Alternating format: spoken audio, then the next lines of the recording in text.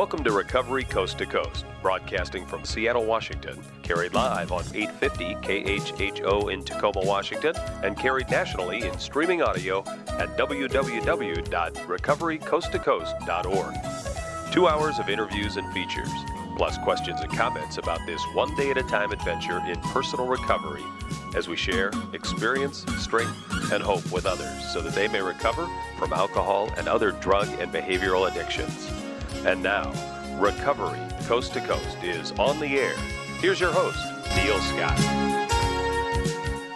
Welcome back once again to Recovery Coast to Coast, the only program in America on the air 5 nights a week, 2 hours a night, talking about addiction with a focus on recovery. America's nightly voice for recovery. We are on the road in Denver, Colorado at the 40th annual conference of NAATP, the National Association of Addiction Treatment Providers. Our broadcast presented by Sundown M Ranch, treating individuals, adolescents, and families for over 50 years, over 200,000 strong. Joining us in this segment is Marvin Ventrell. He is the executive director, and this is our third go-around with Marvin. When we first met, he was brand new to the organization, and so much has happened in 3 years. Marv, welcome back to Recovery Coast to Coast. Thanks, I'm tired. Holy smokes, you should be. You're running all the time. Yeah, we're running all the time. We're really proud of it, though. It needs to be done. That the industry got into a bad way, and we can help there. Let's first of all give a thumbnail of NAATP for people who are unfamiliar with the organization. Thanks, yeah. Well, let me also just say thank you for what you do for the recovery community and your station and Sundown M Ranch and Scott Munson on our board of directors who brings you here. You're really valuable to us, and you help get the word out. So thank you, first of all, for that, and thanks for having me. So yeah, well, NAATP, the National Association of Addiction Treatment Providers, is the national trade association for addiction treatment providers, which is mostly treatment centers, what we normally think of as residential addiction treatment, but it's everybody who does licensed addiction treatment along what we call the continuum of care, from start to finish. There actually is no finish. Recovery is a lifelong journey, but it starts with wanting help and getting help with detox and then moving into the care process. And so we were founded 40 years ago. This is our 40th anniversary. This is our 40th anniversary celebration, and you know, it's a mixed kind of emotion because there's a lot to be happy about.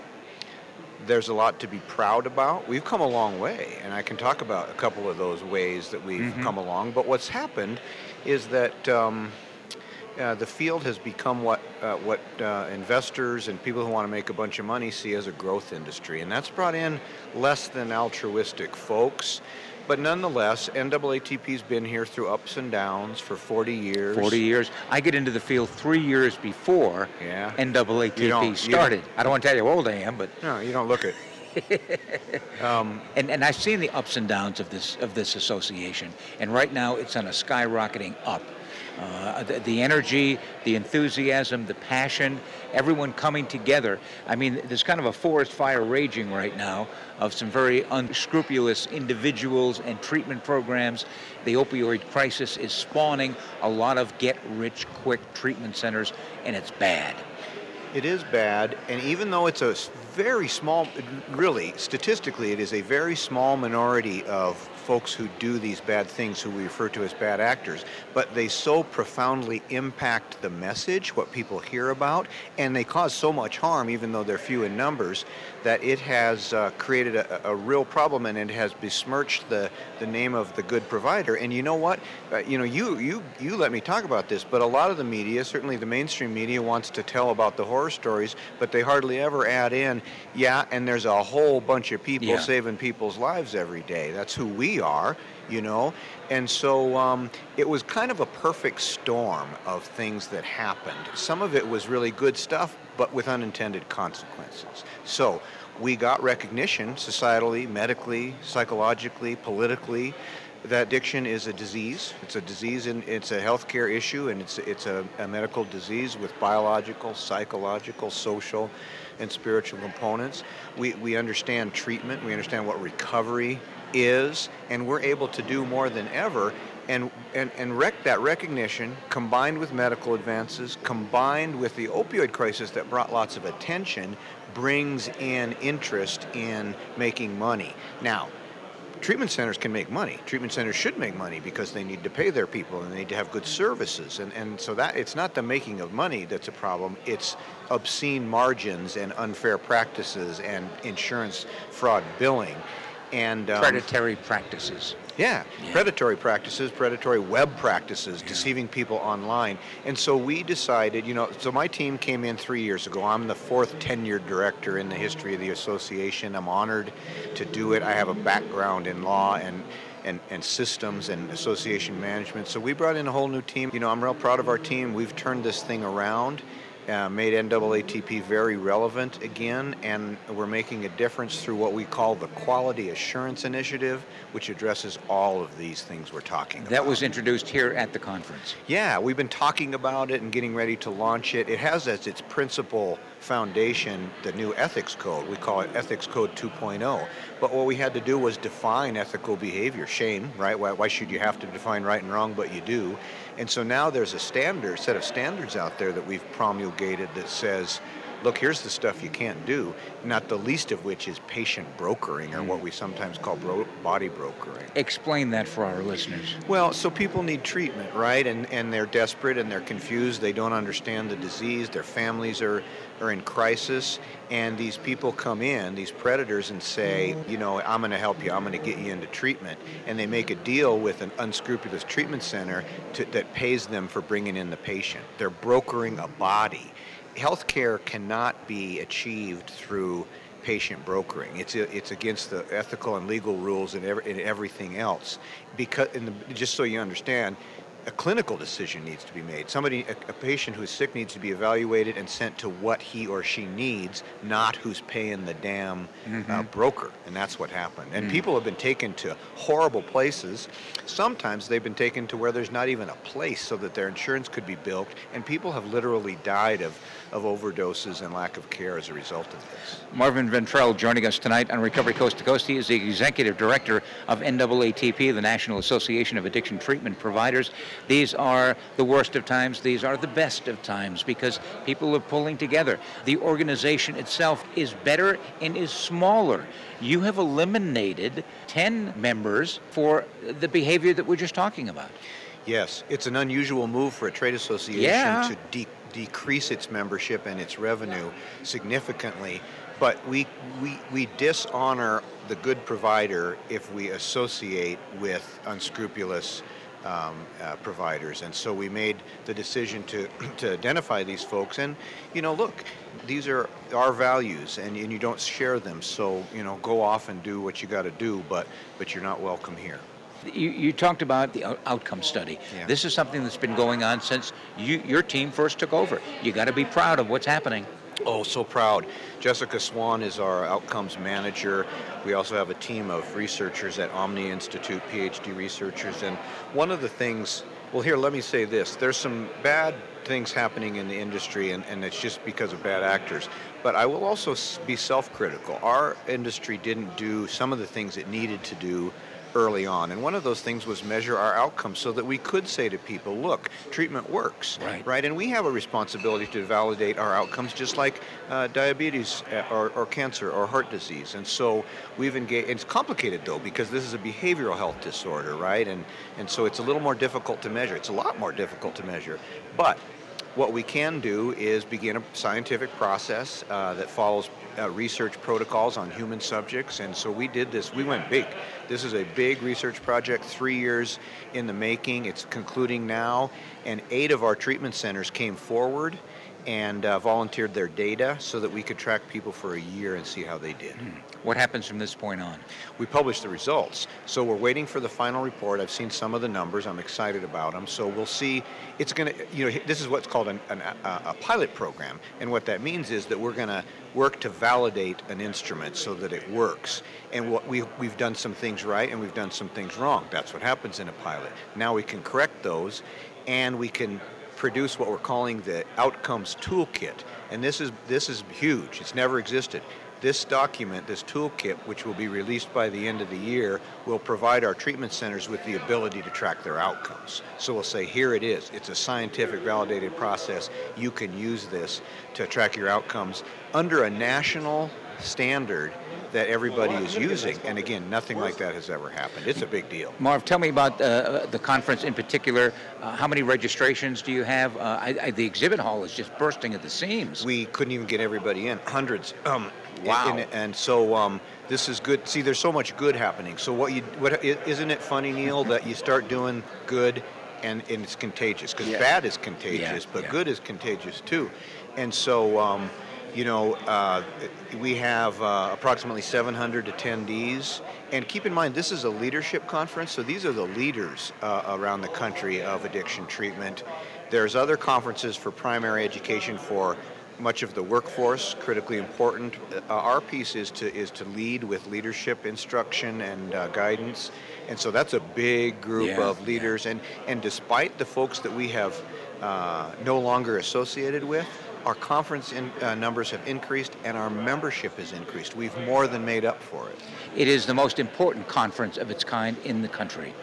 And this particular conference had a surprise visit from John Oliver. John Oliver did a show just the other night, last week tonight, John Oliver on HBO, and it was Sunday night, and he aired an indictment of the addiction treatment industry. And he's a comedian, and much of it was funny. Fair or unfair? It was fair in part. It was fair in that it correctly identified these charlatans who are doing these bad things, and they are not NAATP members, by the way. I want to shout that from the rooftop. None of them. What he didn't do, and again, it's a show, it's a comedy show. It was perhaps not his point, but I wish he had said, and by the way, the entire industry is not like this. There's really good people out there who save lives.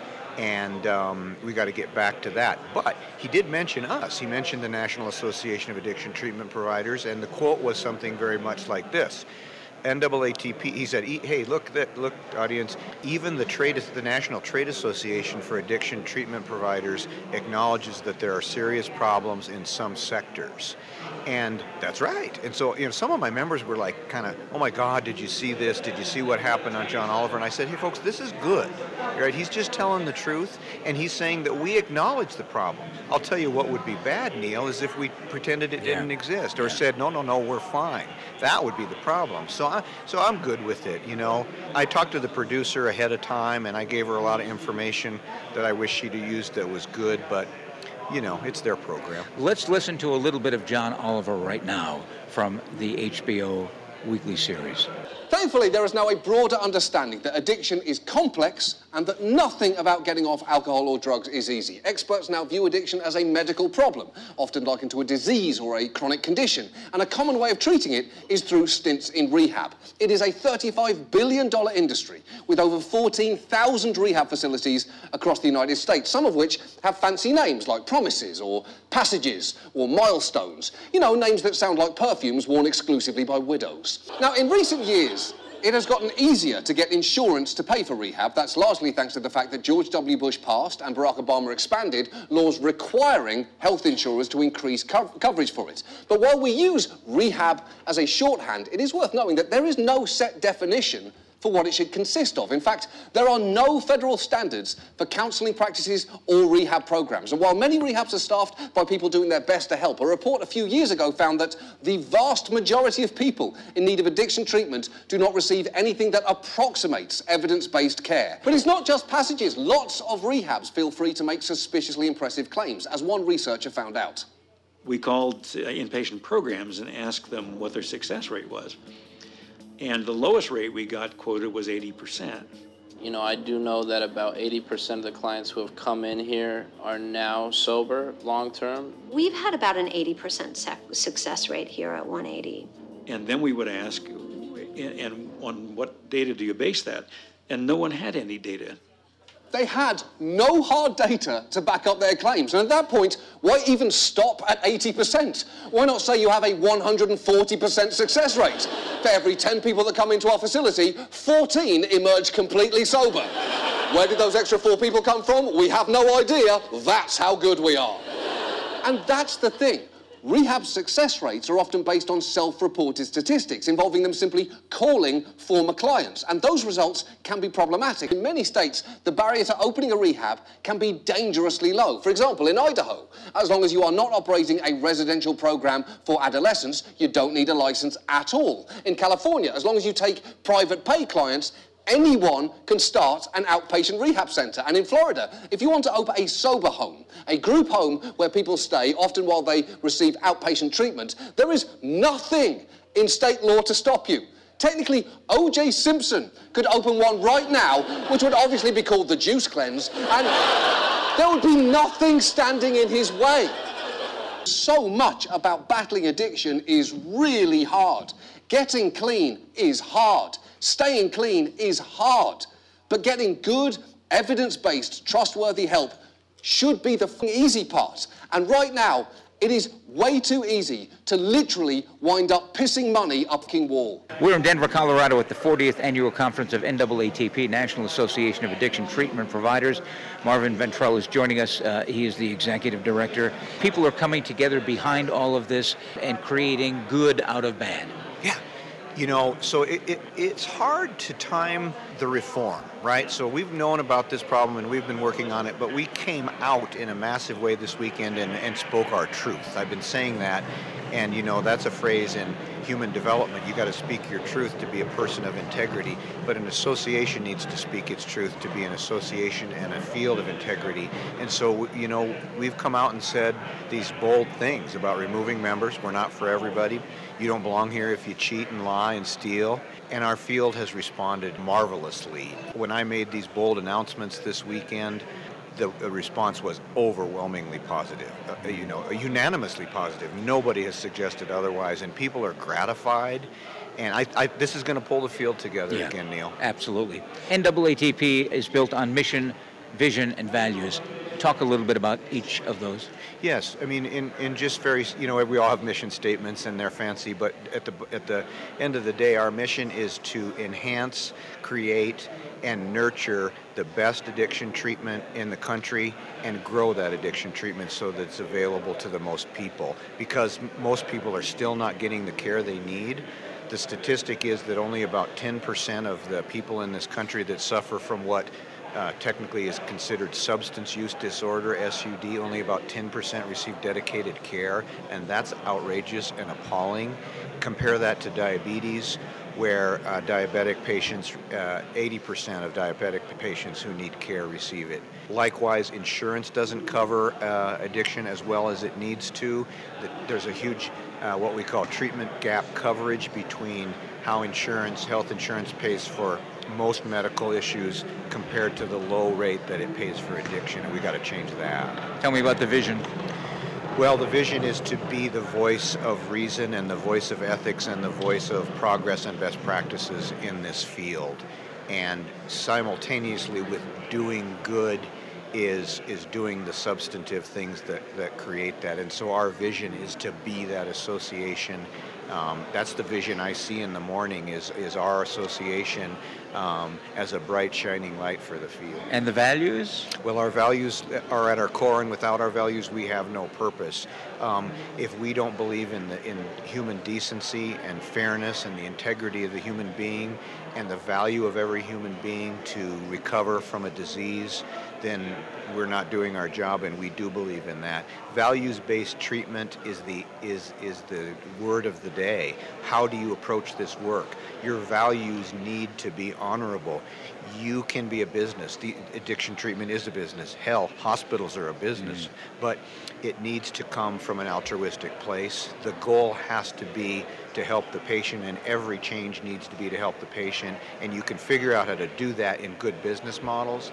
If your motive is to simply increase as much profit from the center as possible, that's not our value. What do you see happening in the next year? What do you want to see happen in the next year? Well, we continue to roll out the QAI, the Quality Assurance Initiative. So our ethics code is now out there, and two big pieces are coming. The biggest one that I would mention here is the QAI guidebook, the Quality Assurance Guidebook, and it's going to be a manual for all addiction treatment centers to operate ethically with good business practices. It lists what we call the competencies, approximately 9 broad competencies with 29 guidelines total within those competencies that say, here's what you do to do good, to run a good center, and here's what you have to do in order to be an NAATP member.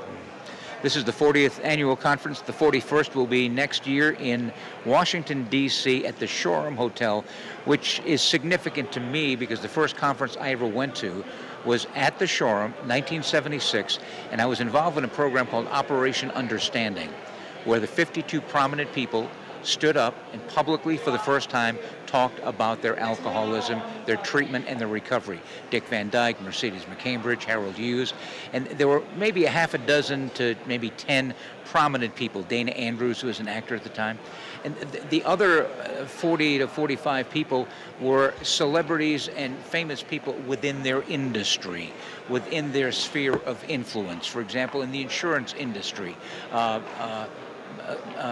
Jim Kemper was one of the 52.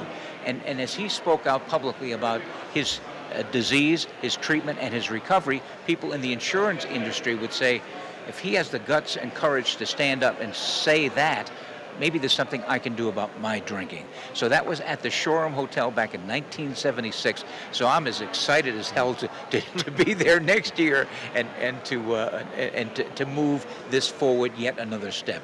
We're taking small steps. We're taking significant steps. We're taking important steps. And you are the captain of the ship. Well, you're very kind. It takes a village. We are a team. Your team is great by your staff. Right. Give a shout out there, for goodness sake. Well, you know, look, my goal in doing my job as director is to make sure I hire people who are smarter than me. And some people would say that's not that hard, but these are amazing people. They're super smart. They're super hard. I say there's 3 values, or there's 3 things that you have to have in place to work for the National Association. One is you have to have high intelligence. The other is you have to have a strong work ethic. And the third is you have to operate with values of human decency and caring for one another. And all of our staff has that. Katie Strand, the Director of Operations, has been my partner in this process from the beginning. And you know, we wouldn't be here without her. And every person that we've added has lifted us up.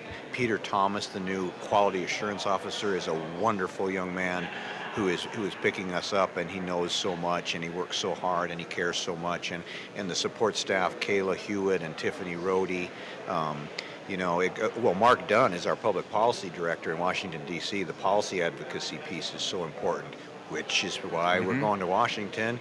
What you told me just now gave me chills about the folks that came forward back then, and that it was at the Shoreham. I didn't know that. And you know, courage is contagious.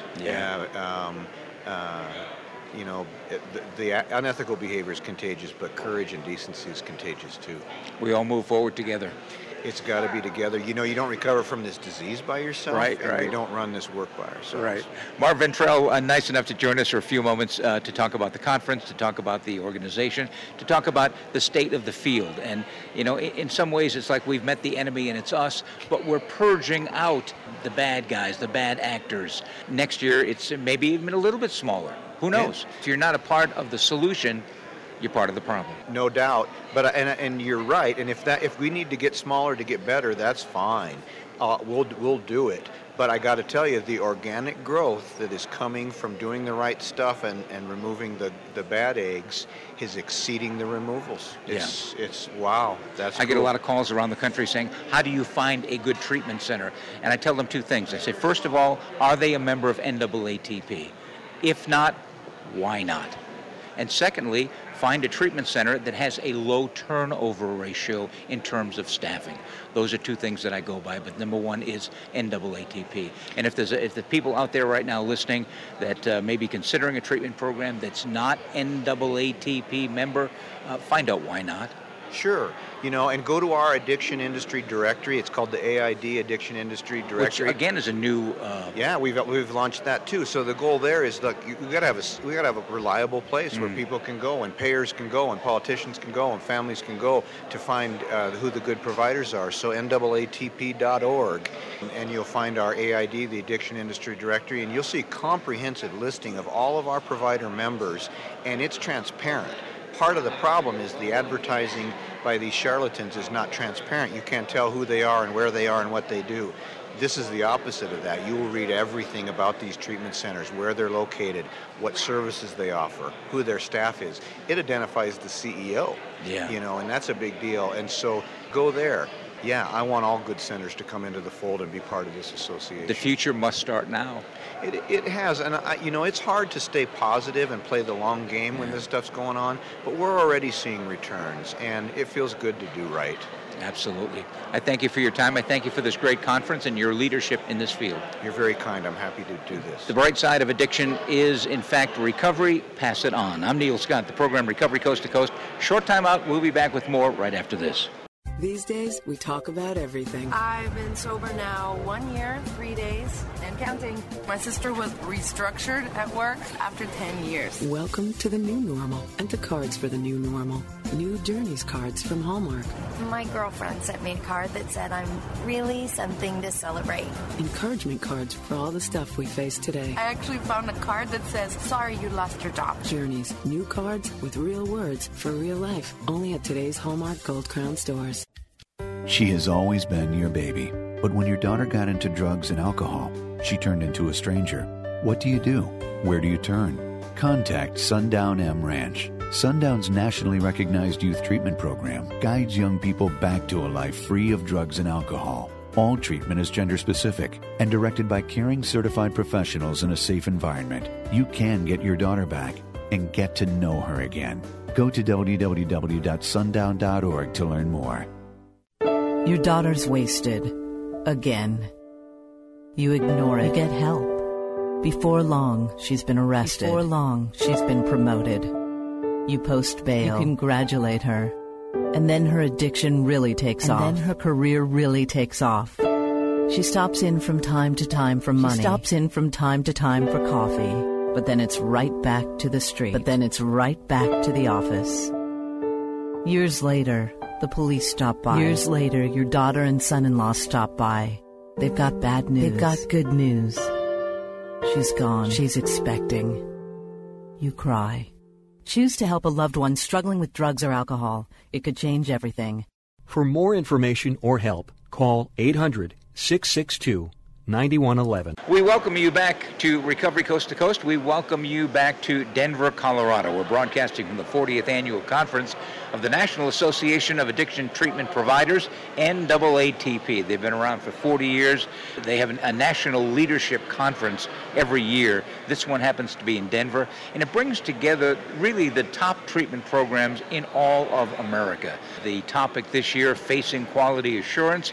Our broadcast, by the way, presented by Sundown M Ranch. They're in Yakima, Washington, successfully treating individuals, adolescents, and families for over 50 years, sundown.org. My next guest can actually go 10 years better than 50 years because she hasn't been there for 60 years, but the program is Beacon House. That has been in Pacific Grove, California for the last 60 years, helping people. In fact, the history on this has to do with one of my mentors in this field, which was Marty Mann.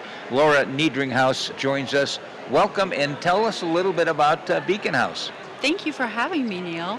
The Beacon House is a wonderful jewel in the community because we've helped generations of families. So people love to come through the doors, and we still have 3 open AA meetings available in the carriage house to the public as well as the residents attend. So we're the first 12-step based treatment facility in the United States. Wow.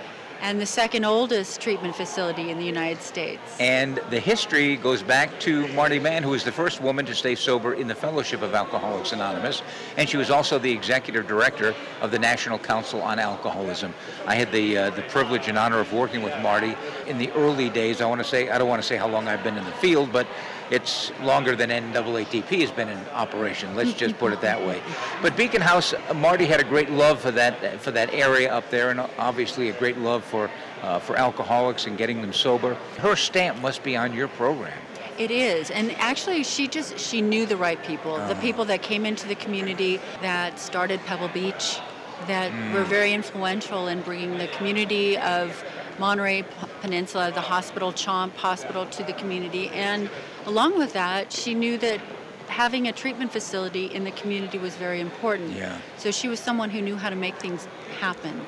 and get people motivated and change the stigma, everything that's surrounding mental illness as well as the alcoholism. And so she's a big presence in the Beacon House. And just like I said, she knew the right people. And today we're celebrating 60 years because of that vision. It's in Pacific Grove, and for people who are, like myself, geographically challenged, that's in the Monterey area, correct? That's in the Monterey Peninsula. Oh, what a beautiful area. Oh, my goodness. It is. Tell me about this facility. We actually were located in 1958 in a different location, and then we were gifted the house. It's a historical home, and we were gifted the home in 1962, but we opened our doors in 58. You're a nonprofit organization. We're a nonprofit organization, and it's a beautiful historical Victorian home. And it serves it's a 22-bed facility. And women. Men and women. Mm-hmm. We separate the men and women by floors. And never the twain shall meet, I assume. We make sure that, we do everything we can to keep it separate, and they can fellowship, but that's it. Yeah, that's great. It's Beacon House. Laura Niedringhaus is joining us on Recovery Coast to Coast, Business Development and Outreach Director. What is your role? What do you do? What I do is I love to connect with other treatment facilities as well as referrals that could refer clients, therapists, interventionists, clinicians who would have a need for, if they have some clients that would need our facility. And we are contracted with most major insurance companies, and we actually just became contracted with TRICARE West. Oh, okay, sure. For residential as well as detox, and we have PHP and IOP. And so I work with people in the local community as well as outside the Monterey area to let them know about our services and to also let them know about some of the resources available for clients that do primary treatment somewhere else and they're moving back to the area, to the Monterey Peninsula, because we have a really solid 12-step based community in the area, in the peninsula. And people just really want to help each other. And having it be a smaller town environment, you really feel the love. You do. Sure. Laura Niedringhaus joining us on Recovery Coast to Coast, Business Development and Outreach Director of Beacon House, one of the oldest programs in the country, and it was started by Marty Mann. Beacon House, by the way, the website address is beaconhouse.org. People can find out more about that. You take people from all over the country, though, right? Yeah, we actually took someone from Singapore a couple years ago. No kidding. Yeah, and so whether they're in school and they need to get well, then they can take a break and come to Beacon House, or if they are across the country, they can come here. You have been there, Laura, for 7 years. What's a highlight that stands out for you?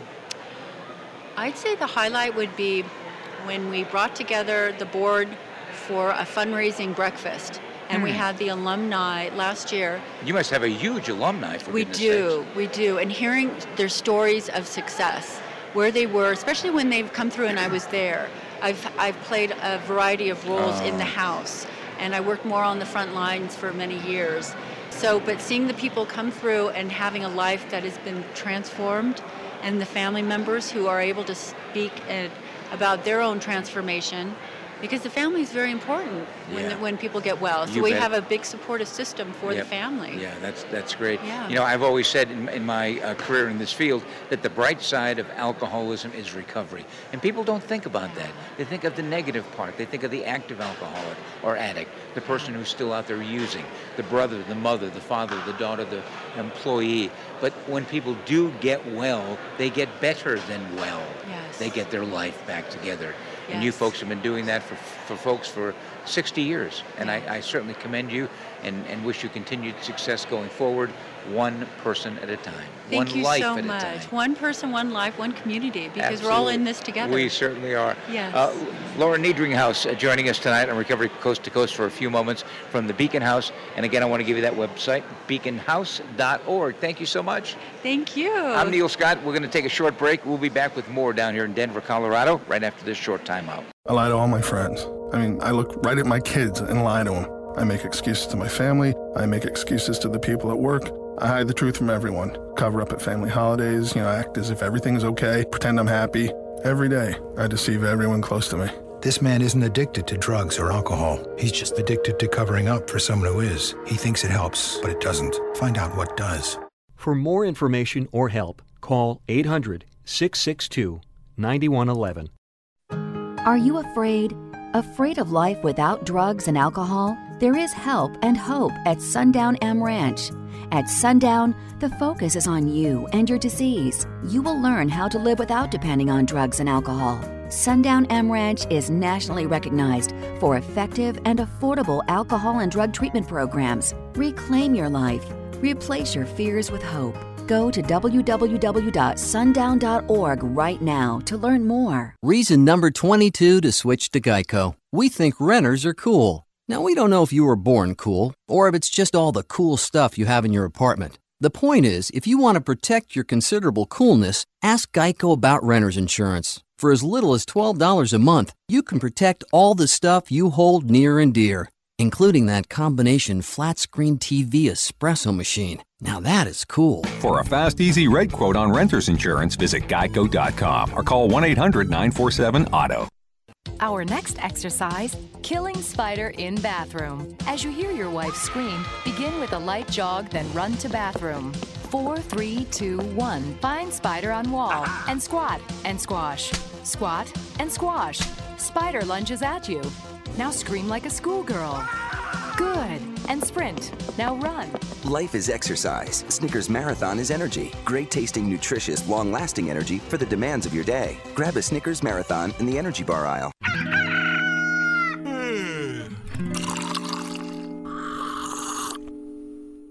Aha! Think earlier. Brew Starbucks at home. Available where groceries are sold.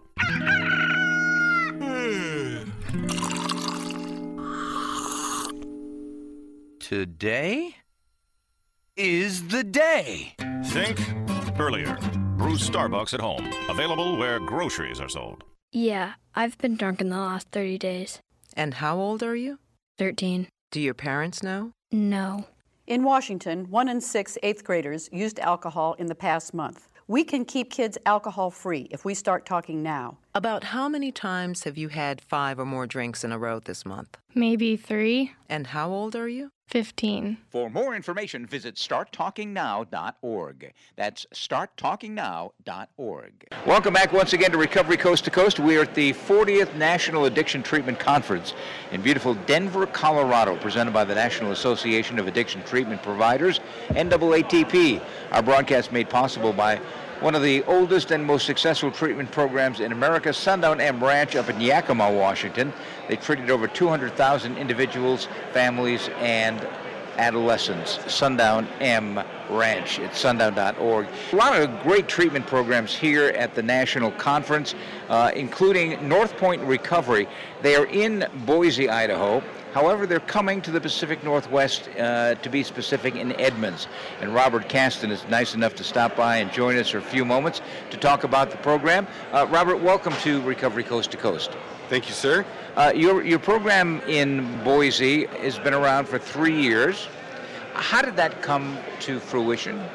Well, first of all, it came to fruition with a dream of wanting to do something different wrapped around addiction treatment services. And, had you done something before? I'd been working in the industry about 6 years before we opened North Point, and I'd worked in multiple different capacities, as working in outpatient, working in inpatient services, also working in some of the marketing and brand, awareness parts of the organization. So when we put North Point together, it was kind of putting all the things that I'd learned that I kind of didn't like about other programs or anything like that, and bringing them together. And what it was is that we saw a lot of people getting worked into the psychiatric system that had substance abuse disorders. And what happened is, you've got this high acute patient that needs some pretty intense stabilization, and a lot of the facilities that can do that are going to be psychiatric hospitals or emergency rooms. What's not in those types of facilities is a really good wraparound service model. And being a person in recovery, when we built the program, we can take this high level of acuity and we can really treat them all the way from the beginning to the end. There's no stepping stones from psychiatric hospital to residential treatment or outpatient. It's all connected. What is the length of stay? Well, I think it depends on, there's kind of a couple different tiers of a patient. So someone can come to us just for residential inpatient stabilization. That length of stay is around 24 days.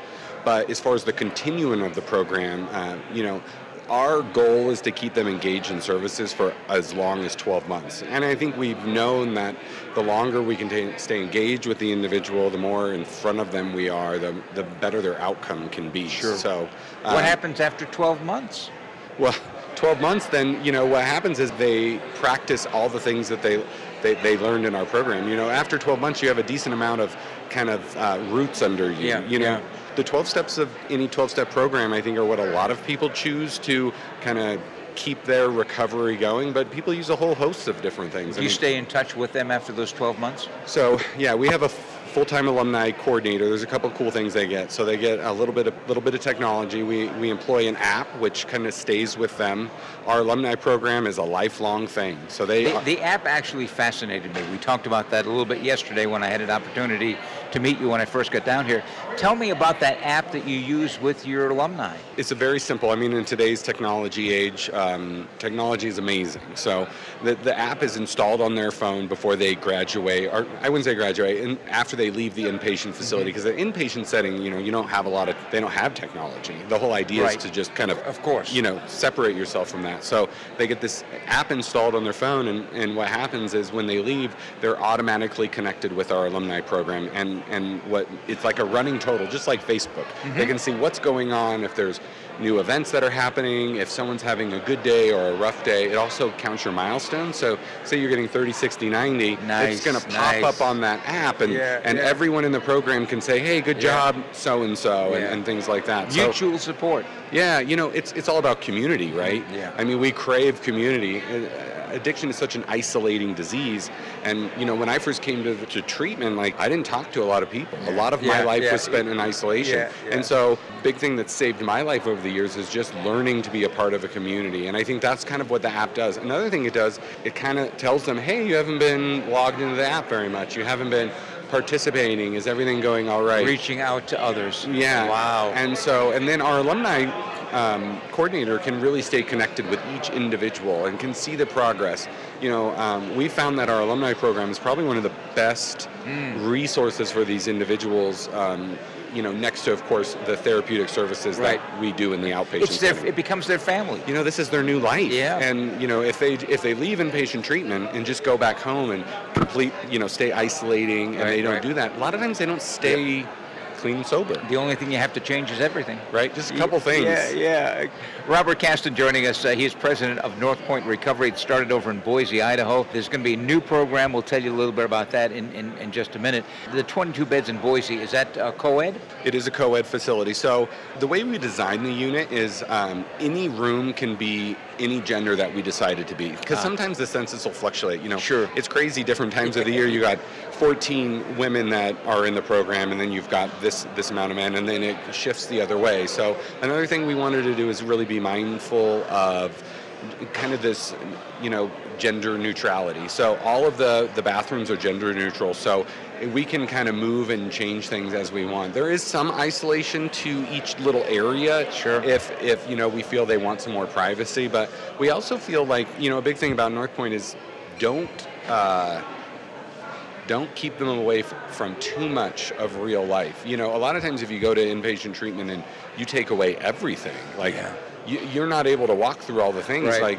You may need to learn, as a male patient, if I'm in a group where there are females, there's a lot of stuff that we can see during that interaction that can be extremely useful in a counseling setting.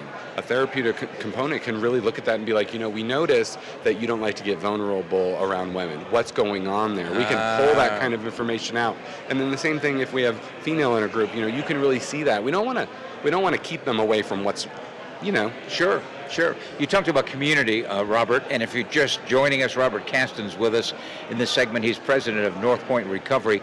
If you want to find out more about them, they got a great website, northpointrecovery.com. Community is so important. I was at a conference in Asheville, North Carolina a couple of weeks ago, and someone said the exact opposite of addiction is community. And you got to have community. You got to have it.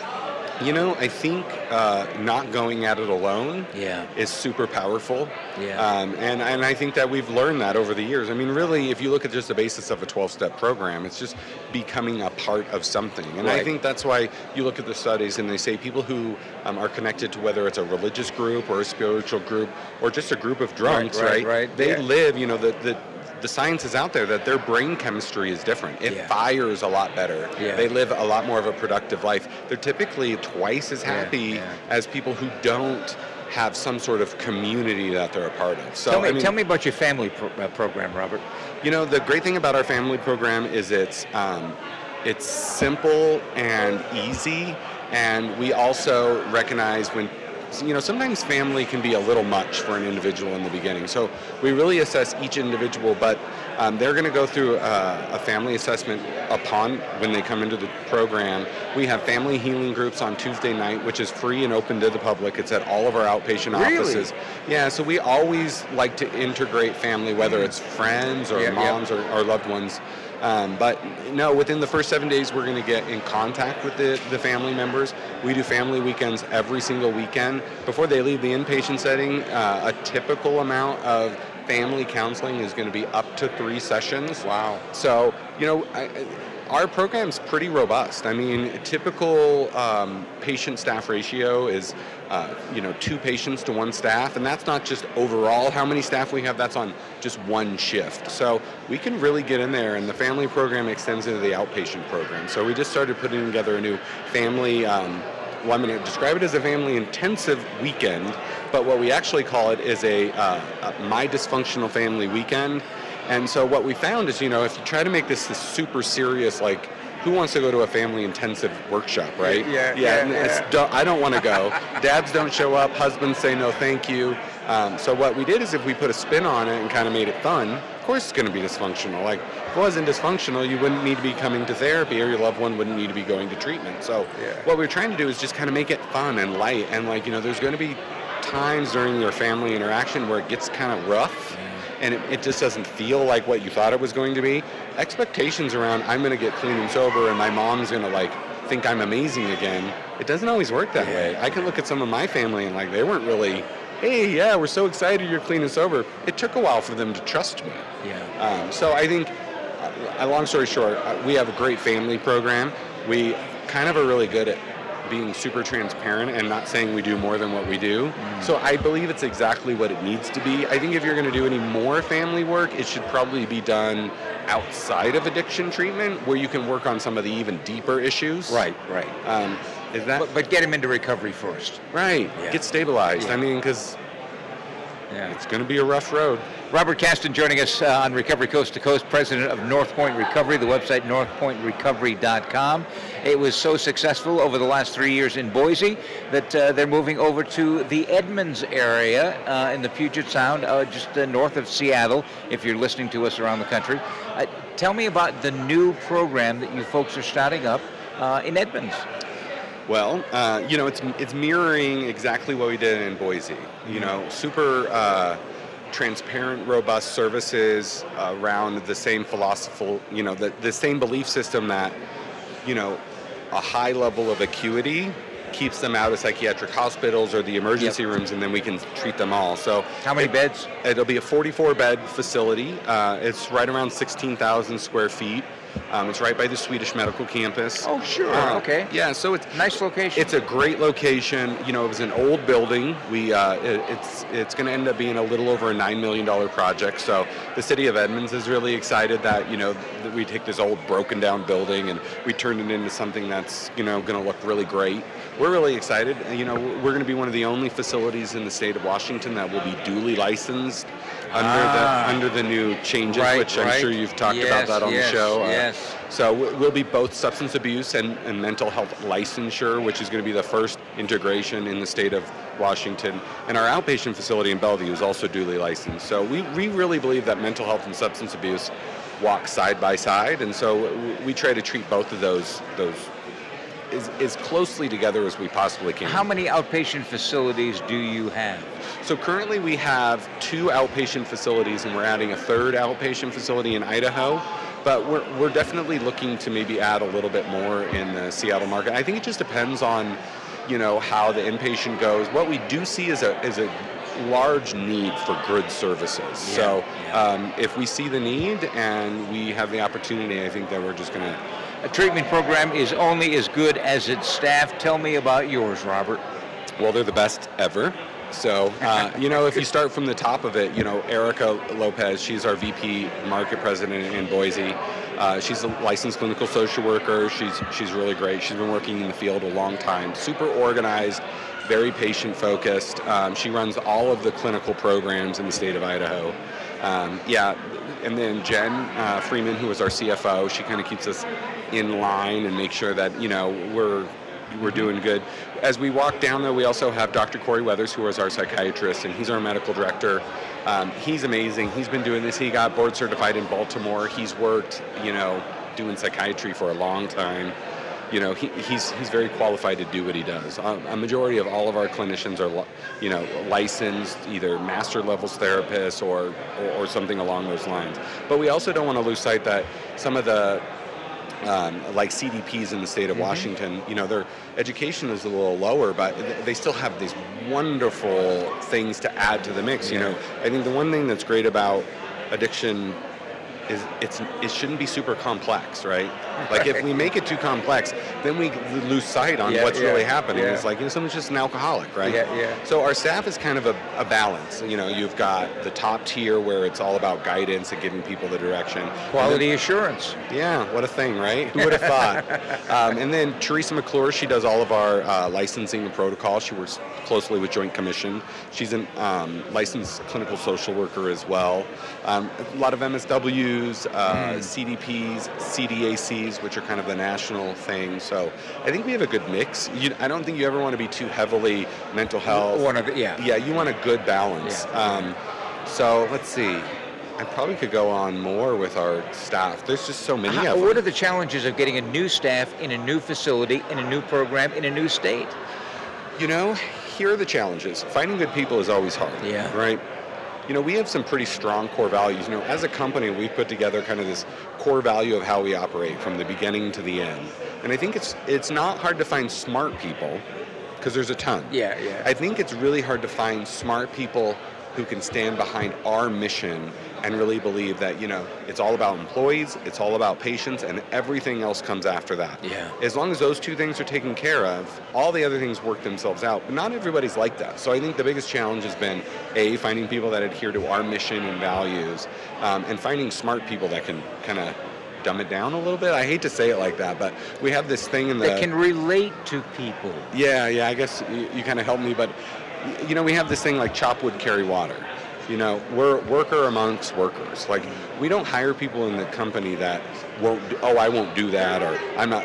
We all will do, like, I'll change the garbage, or, we all are in this together. It takes a fairly large army of people to get somebody clean and sober. So, and staff, we take really good care of them, and I think we've gotten lucky. What's happened, though, is we have this great reputation. If people go online, you can see that, we have over 1,000 reviews on, all over the place on the internet. And what's happened is we've now started to attract all these people that are like, hey, I want to work there. Right. Because I've never seen this happen. This transparency of patients are loving what they're doing. So it was hard in the beginning. And now it's kind of getting like, wow, all these people want to come on board, and the talent has been pretty awesome. What have you learned over the last 3 years with the program in Boise? Just one thing. What I've learned is it's all about the patient, and all the other stuff is going to be what it's going to be. There's going to be times when it's hard and it's uncomfortable, and there's times when you think that you've failed. But as long as I stay focused on the patient and know that, like, all this is for them, I can walk through all that. So I guess the biggest thing I would say is what I've learned is you just don't give up. And it's never like you thought it was going to be. It's not like, okay, this is exactly what I planned. It's always different. And as long as I can look at a patient who has gotten some time and I can say it's about them, then then it's fine. As soon as I lose sight of that, that's where things have gotten squirrely. And so I think out of the 3 years, that's what I've learned the most. Is just as long as I stay focused on the patient, I think it's all gonna work good. Robert Caston is the president of North Point Recovery, Boise, Idaho, and soon to be in Edmonds, Washington. And I wish you as great a success in Seattle, Edmonds, as you've had in Boise, one patient at a time. Thank you, sir. I appreciate you letting me come on here. It's been a privilege and an honor. I hope our relationship continues on as we welcome you into the Pacific Northwest. Robert Caston joining us tonight. Again, the website is northpointrecovery.com. I'm Neil Scott. The program is Recovery Coast to Coast, the only program in America on the air 5 nights a week, 2 hours a night, talking about addiction with a focus on recovery. We are at the NAATP conference in Denver. We will have more from the conference right after this.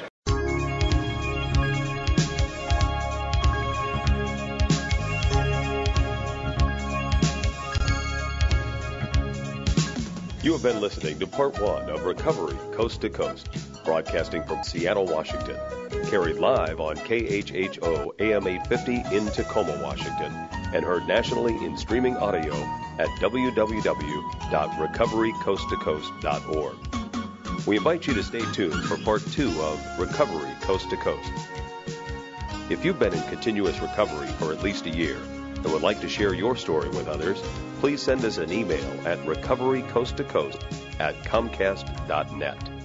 For more information about future programs, please visit www.recoverycoasttocoast.org, where you can listen to, download, or podcast our last 5 shows, as well as find information on upcoming programs.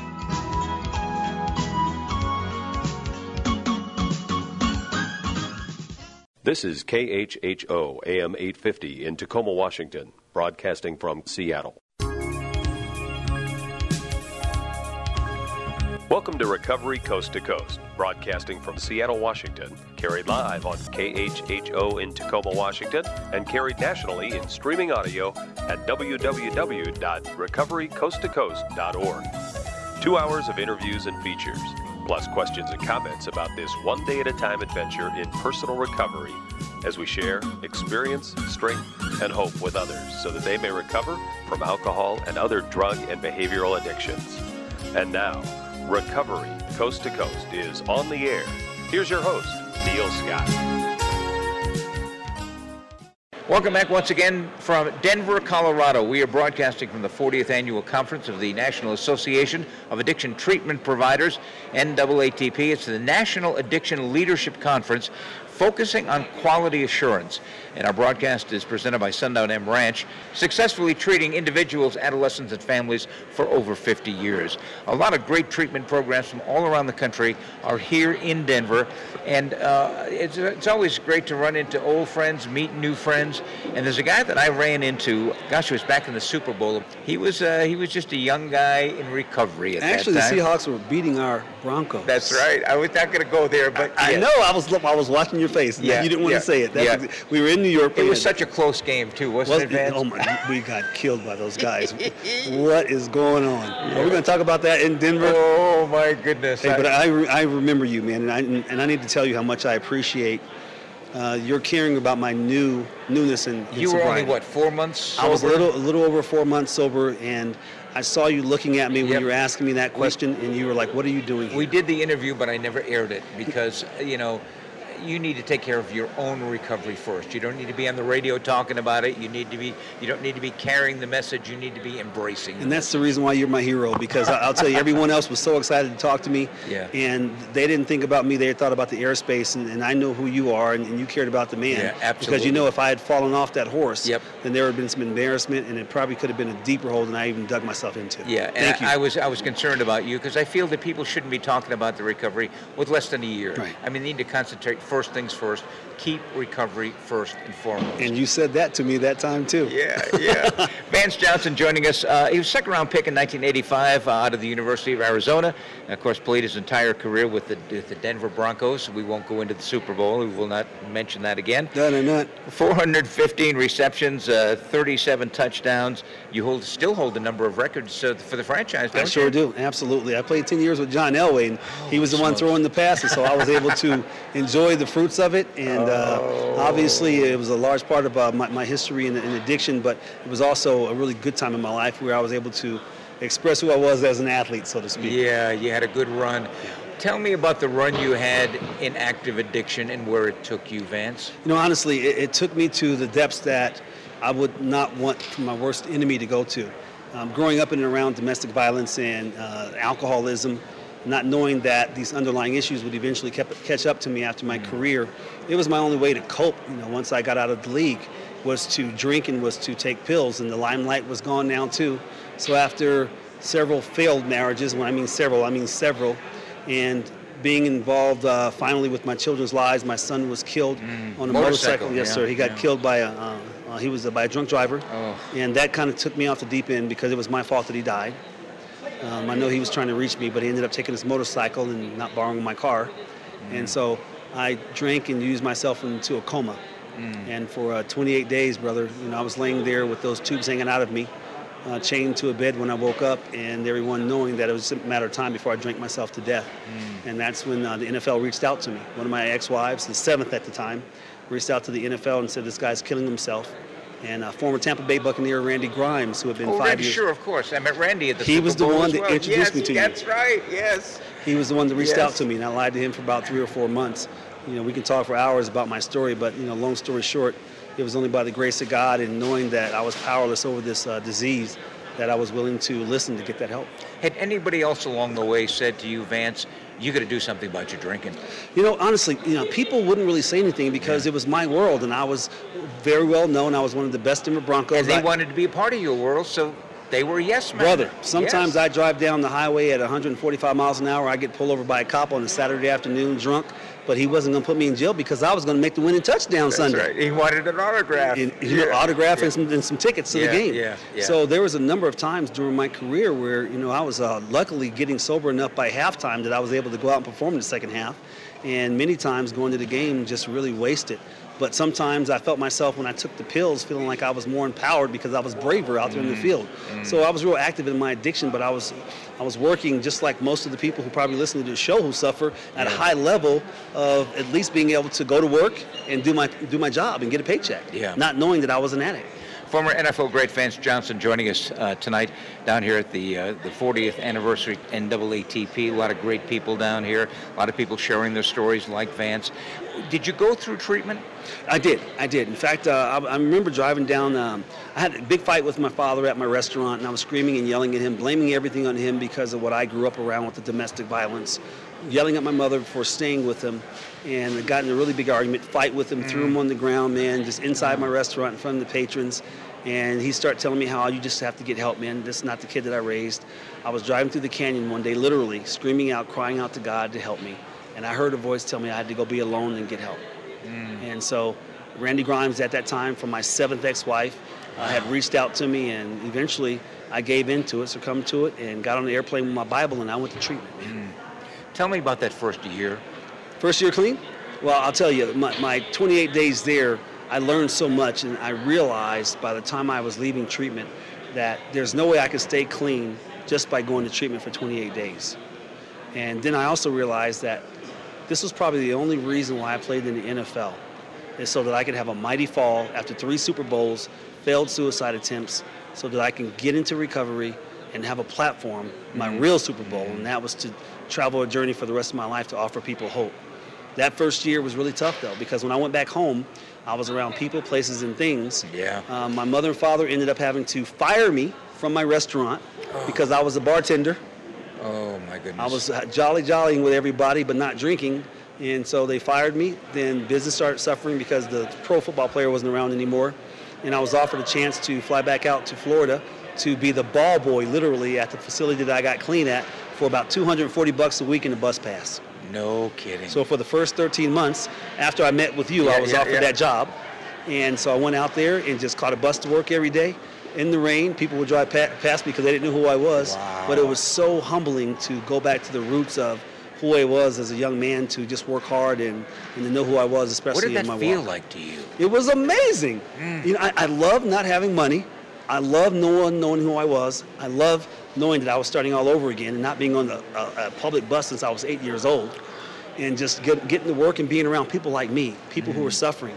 So I poured my heart out every day to these young men that were in their active addiction, that wanted to be sober, and let them know and break the stigma about you can't think that just because you're a professional athlete that addiction's not going to touch you, man. It has nothing to do with that. This has to do with who you are as a person and what inside you is making you feel like you have to self-medicate. Just as Randy Grimes reached out to you, have you been able to reach out to other players? By the grace of God, man, I've been able to reach out to hundreds of people, do lots of interventions and get people into treatment and just really be an open heart to them, knowing that I struggle just like they struggled, and I'm here to listen and offer you hope out of the hell that you're living in. That's my whole journey in life. Yeah. That's what I do. Have they taken advantage of that? Have they listened to you? Absolutely, man. And I try not to count them because I don't want to mark that as me doing anything. Sure. You know. Yep, absolutely. So it's always about that next person. Now, I love speaking to thousands of people, but I love that one who will listen to my voice and that one who's going to say, yes, I'm ready, man. Right? I'll go to any length to get somebody into treatment, man. I'll climb across that bed and I'll beg them. How much time do you have now, Vance? I have 4 years clean. Wow. By the grace of God and because of my faith in Jesus Christ, I have a water hose of the Holy Spirit inside of me, and there ain't no addiction getting inside of me, man. It's not going to happen. It's a shame you're not more enthusiastic about it, but that'll come. That'll come in time. I'm so fired up. I got it from you. Former NFL great Vance Johnson joining us tonight on Recovery Coast to Coast. Now, you're involved with Futures of Palm Beach. Yes. Tell me about that program. I'm a spokesperson for Futures of Palm Beach, which is an inpatient facility, 28-day, 30-day facility down in West Palm Beach, Florida. Believe it or not, it's only 5 minutes away from Tiger Woods' house. Wow. So it's a great facility, and I've been there now almost 2 years, actually, as their spokesman. And we bring people down in. We're 28-day inpatient. We do detox. We have PHP, IOP. They put together a great team. It's a family that have had people in the family that have suffered an addiction and wanted to be a part of the solution, not the problem. So everything that they're doing there at Futures is just everything that I'm about. What makes them unique? What makes Futures unique is there are people who actually listen and people who care. And the main thing that makes them unique is they don't believe in this coining out crap. There's no way in the world you go 30, 45, 60 days and you get a coin. Congratulations, you graduated. You are sober for the rest of your life. We coin in. The first day you come in there, we give you a coin and say, guess what? This is going to be for the rest of your life. This is what it's going to be about. And yes, you can get people excited with passion, but then it's about breaking that stigma. It's about showing them options, showing them opportunities, and showing them that you have to have a path and a game plan on the way out here. And then we stay connected, and we go all over the country having alumni meetings, and we bring them back in 9 times a year for free. Wow. Just so they can be a part of the program, keep tuning up, and then offer hope to the new people that are coming in. Yeah, it's a process. You know, people think, well, if I go through treatment for 28 days, I'll be fine. Right. I'll be ready to... Yeah. No, 28 days is the bare beginning. I don't even like to use the term aftercare. It's continuing care. It's a continuing care. Once you start this, it continues on for the rest of your life. That's You're right. going to be in recovery, the process of recovery. And the reason why I know that is because I've seen many people put in 8, 10, 15 years who have relapsed. Yeah. But that's because all of a sudden they start thinking that they've got this and they're about themselves again. We have to empty ourselves when you're in recovery, and the next thing you know, you're there to help everybody else. And that gets you away from you. That's another term that we use in this field that I no longer use, which is relapse prevention. I call it recovery enhancement. I like that. I want to see what your recovery... You can have it. It's yours. I want to see what you're like today better than yesterday. Absolutely. How is your recovery enhanced? Yeah, you know why? Because relapse happens way before relapse. Yeah, absolutely. Right? Yeah. Way before. Yeah. I'm talking something, it could happen years before it. Yeah, so. Exactly. Vance Johnson joining us tonight. Great to catch up with him. Like I say, when I first saw him, he was 4 months sober, and he wanted to go out and tell the world. And I said, we'll go ahead and wait. I did. Thank you so much. Well, the opportunity is now, and he's involved with a great program, Futures of Palm Beach. What is their website? Well, the best thing you can do is you go to www.futuresofpalmbeach.com. Yep. Down in West Palm Beach, Florida, or you can reach out to me on my Facebook page, Vance Johnson. Okay. And because I'm always on my page all night long. And I'm the one who manages my page, so when you inbox me and you're looking for help or for some information, reach out to me. And I'll give you my cell phone number. Get a hold of me, man. I'm about getting people clean. What is recovery like for Vance Johnson today? It's my only world. I wake up doing it. I go to sleep doing it. I speak it. There's no other language. because of this walk that Christ gave me. You're an amazing man. Thank you, You're brother. living proof that you don't have to die for a Awesome. drink or a drug. There you go, man. That's Thank you right. so much for joining God us bless you, again, brother. and thank you for the inspiration. Thanks for letting me on the show again, man. Absolutely. Let's do this again. Let's do it again. All right, Vance we need a Johnson. co-host, Vance Johnson. Co-host, here's my co-host, Vance Johnson. All right, I'm Neil Scott, the program Recovery Coast to Coast. Short time off from Denver at the NAATP conference. We'll be back after this. Thank you for calling AAA. How can I help you? Oh, great. Hi, we've got a major malfunction going on here. What's the problem, sir? Well, the problem is that some friends and I decided to go whitewater rafting down this river just outside of town. Sounds adventurous. Yeah, well, it was until one of us who kept his keys in his pocket lost them, hello, when he fell, I'm sorry, was thrown out of the raft by some supposed tidal wave. Real big.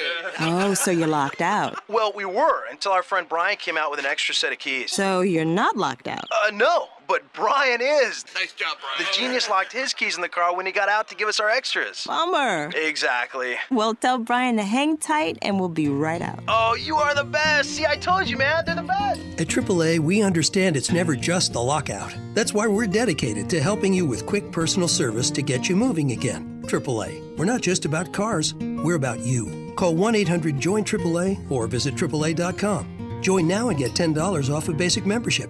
If you're considering a career as a chemical dependency counselor, here are 5 reasons to enroll at the Institute of Chemical Dependency Studies. It's recommended for up to 24 hours of college credit by the American Council on Education, offers an accelerated distance learning program, is an NAATP-approved provider, and their training meets the criteria for the Certified Justice Professional Certification. Plus, student loans are also available. Start your career today. Call 866-523-2669 or go to www.cdstudies.com. We now join the new Diet 7-Up Taste Challenge already in progress.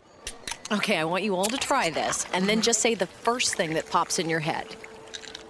Amazing. Yeah, totally. There's more flavor. Yeah, more natural flavor. More lemon lime flavor. Yeah, you're both right. There's more natural lemon lime flavor. Yeah, the lemon lime flavor is totally zesty, zingy, zippy, with 0 calories. What is it? Yeah. New Diet 7-Up. Diet 7-Up is new? Yeah, it's been totally reinvented with more natural lemon lime flavor than ever. It's totally refreshing. I love it. I know. And it's diet too. And where's the aftertaste? Now that is refreshing. Here's to more flavor in our lives. Can't get enough of that. Try new Diet 7-Up now with more natural lemon lime flavor than ever. Diet 7-Up, totally reinvented, totally refreshing. Stop in to your nearest grocery or convenience store today and pick up the new Diet 7-Up. Diet 7-Up has been totally reinvented and still has 0 calories. Taste the new refreshing burst of lemon lime flavors in Diet 7-Up today. We wasted a lot of years hoping, praying for things to get better. I was desperate to save our family. That's when I made the contact. She contacted Sundown M Ranch. Sundown's nationally recognized alcohol and drug treatment program teaches family members how to break down the barriers of denial. They are taught the skills needed to deal with addiction as a family. Now we're making up for lost time. It was the best contact I ever made. Go to www.sundown.org to learn more. Welcome back once again to Recovery Coast to Coast, the only program in America on the air 5 nights a week, 2 hours a night, talking about addiction with a focus on recovery. Great to have you with us. We are in Denver, Colorado, site of the 40th annual conference of NAATP, which is the National Association of Addiction Treatment Providers, a great organization. And if the truth be known, I was involved with NAATP when they were starting 40 years ago. But we don't want to go there. I don't want to remember that far back, but they've been doing good work, and it's good to see that there's so many great treatment programs here. Our broadcast presented by Sundown M Ranch, treating individuals, adolescents, and families for over 50 years, over 200,000 strong. And their website is sundown.org. I mentioned many treatment programs. I was a little dismayed to see only one treatment program in the exhibitor hall that deals with eating disorders. And I said, I'm going to track those people down. And it turned out that a woman who wrote a book, her name is Robin Cruz, she co-wrote the book, Making Peace with Your Plate, Eating Disorder Recovery. I am so anxious to find out more about this program. Robin, welcome to the program. Well, thank you so much. Tell me a little bit about the program. You said that you've got 22 different locations? We actually have 27 different locations throughout the United States, yeah. How long have you been in existence, and how did it all start? Oh, gosh. So Eating Recovery Center was started around about 8 years ago by a few doctors and Dr. Wiener, Dr. Bishop, Dr. Bermudez, and Dr. Craig Johnson, I believe, all major players in their field, very committed to eating disorder recovery. And you know, it really was built out of deep need for such treatment. Eating Recovery Centre does all levels of care, dealing with extremely acute care, so those who are struggling with anorexia nervosa that need to be refed, so with feeding tubes and the medical complications. And we also deal with bulimia nervosa, binge eating disorder. Are these inpatient treatment facilities or outpatient? So we do all levels of care, which means inpatient, then we do residential, and then we have PHP, which is typically 11 hours a day, 7 days a week. Wow. Yeah, and then we do outpatient as well, IOP. For listeners who are unfamiliar with eating disorders, I mean, we're all talking now about the opioid crisis. Yes, we are. But and that's very serious, and I don't mean to diminish that. But eating disorders are very serious disorders. Yeah, and in fact, they're... And you can't be abstinence-based. No, so this is really great. I'm so glad that we're having this conversation, because eating disorders have... There's a train apparently going through the lobby right now. Eating disorders actually have the highest mortality rate out of any mental illness, and we don't talk about it a lot. And I think the issue is we're living in such a broken body image culture right now, and so it becomes very difficult to recognize eating disorders, but it's really important to note here that eating disorders are not fad diets, and they don't look one size, right? They come in all body sizes, all shapes and sizes. They are highly treatable diseases, you know. The key is to get treated and not to go on a diet. Well, you know, I think for many of it can start out as a diet, but you know, if that's in their genes, and then they're susceptible to that diet mentality, then that's how it can be created. But you're right, it's not abstinent-based. We can't abstain from food. We have to eat it 3 times a day. It's very unlike substance use disorder, where you can just say, you know what, I don't need it, it doesn't bring any value to me, I don't need it to survive, whereas eating you do. And so there's an importance to rebuild a relationship with your body and the food that you put in it. And it can be done. How do you diagnose the eating disorder? Well, it's part of a DSM-5. There are specific criteria. So, for example, if we take binge eating disorder, the criteria to meet binge eating disorder is you binge once or more a week consistently for for up to 3 months. That's a binge eating disorder. Bulimia nervosa, compensatory behaviors. Not just self-induced vomiting or laxatives. A very big way of purging at this point in time is over-exercise. We see a lot of people coming into substance use recovery, and then they pick up another illness, which is usually an eating disorder. And commonly, those who start off with a primary substance use disorder will be 35% of those will be susceptible to an eating disorder, and those with primary eating disorder will 50% of those will be susceptible to substance use disorder. So the crossover is acute. Joining us is Robin Cruz. She is the author of Making Peace with Your Plate, Eating Disorder Recovery, along with Espra Andrus, and she's involved with the Eating Recovery Center. And I want to give you that website, eatingrecovery.com. And when we think of eating disorders, there's a lot of stereotypes. People think, first of all, it's all about women. Yeah. There are men who suffer from eating disorders. Oh, absolutely. And the stigma associated with them is incredible. Oh, it is incredible. And I think I don't actually think, honestly, that we know how many men really do struggle. And that's the saddest part for me. I think we will be surprised that there are so many more men. It's more difficult for them to come forward because of the kind of the male rules kind of thing. But we treat enough men in Eating Recovery Center for them to have their own group. Wow. I mean, you know, it's pretty crazy. What about OA? Overeaters Anonymous. I think it's a wonderful place for the people to go and have fellowship and to find support. You know, I don't have real opinions on Overeaters Anonymous because I think that, you know, they're not a treatment program. I think, like the 12 steps, many of us who have worked them have been incredibly fortunate to have it in our life. The people and the friendships that we've created and the support group that it has enhanced has been just amazing. We know a lot more these days than Bill and Bob did in the 1960s. There's a lot of science. I always look, whatever works for somebody in recovery is the perfect thing for them. I really believe that. But I do want to say that treatment, a multidisciplinary treatment approach for people is out there and available where they're treating their emotional, their underlying issues, the building a relationship with their body and the food that they put in it, learning who they are and who they want to be in the world and their values.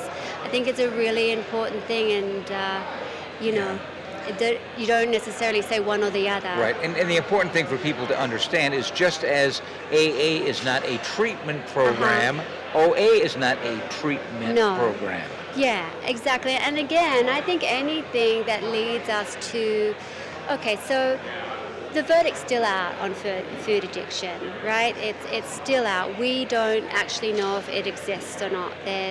For every argument for it, there is one against it.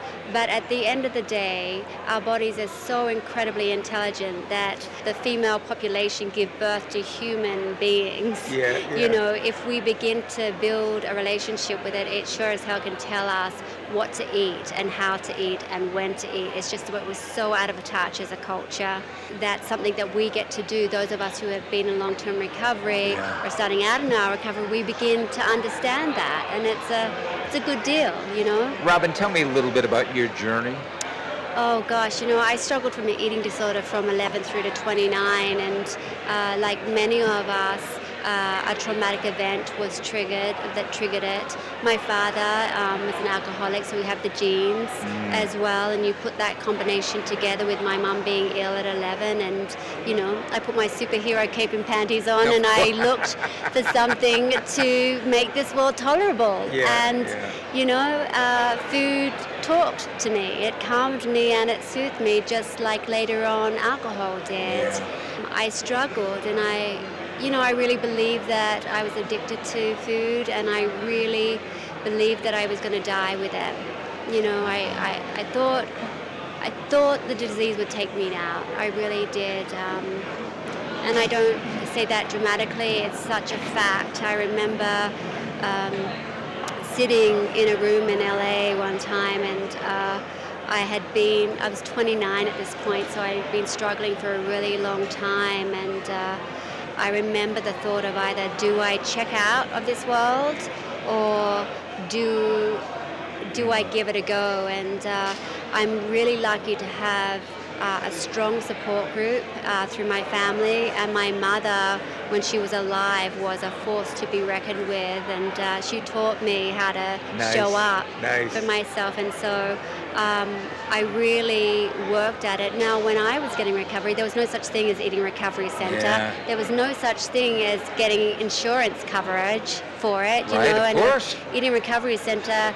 95% of those people that go to Eating Recovery Center are fully covered by insurance. I mean, there was no such thing around, okay? We have made progress. Right, so I had to find a treatment team, which is really ultimately what led me to writing the book, because I had to discover ways of doing it myself. How do you make peace with your plate?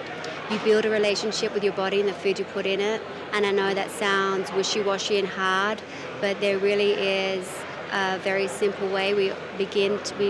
I think there's 3 steps to doing that. First of all, you can't start listening to your body and being intuitive with food if you've spent your whole life ignoring it. And let's face it, most of society has, because we've been taught to do that. You know, so we have to create a structure, so 3 meals a day, protein, carbohydrate, fruit and vegetables and fats, 3 meals a day. And then The second part is becoming mindful, is getting in touch. It's like having that conversation with your body. Can you hear me? Can you hear what I'm saying? Check in with your body. What does it want to eat? What does it want? Sweet things? Does it want savory things? Does it want hot? Does it want cold? All while kind of practicing it in a structure so that you're feeding your brain, 3 meals a day. And then ultimately we want to get to a place where we can choose our foods from a place of optimum health, which is what everybody wants to do. Yeah. It's just that they try to start at this place of being able to, sustain changes for optimum health when they haven't learnt to kind of listen to their body or to build a relationship with it. So that's kind of where we're a bit screwed up here. But what about trigger foods? Everybody seems, I know for me, it's potato chips. I can't eat just one, I'll eat the whole bag. Yeah, I don't want to undermine people having trigger foods because I relate to that. I used to think that every food was a trigger food, actually. Anything that tasted good was a trigger food, really. You know what I mean? That you shouldn't have, that is bad for you. Right. And I know this is controversial, and I know that it's safer to believe that we have good and bad foods and that foods are addictive and some foods aren't. I know it's easier because it feels like a quick fix, but the truth is potato chips are a carbohydrate. They're a grain, sugar, well, that's not actually technically a food group, but it's not, the quantity of it is more of a problem than the actual food itself at this point. I say start experimenting in a safe environment, like in that structured approach, put that on your plate, right? And make peace with it. And make peace with it, and learn. If you are really triggered by that, there's things that you can do. There's like in Eating Recovery Center in their binge eating program, they have this amazing program there where they do what's called urge surfing. So you learn how to tolerate the food. Wow.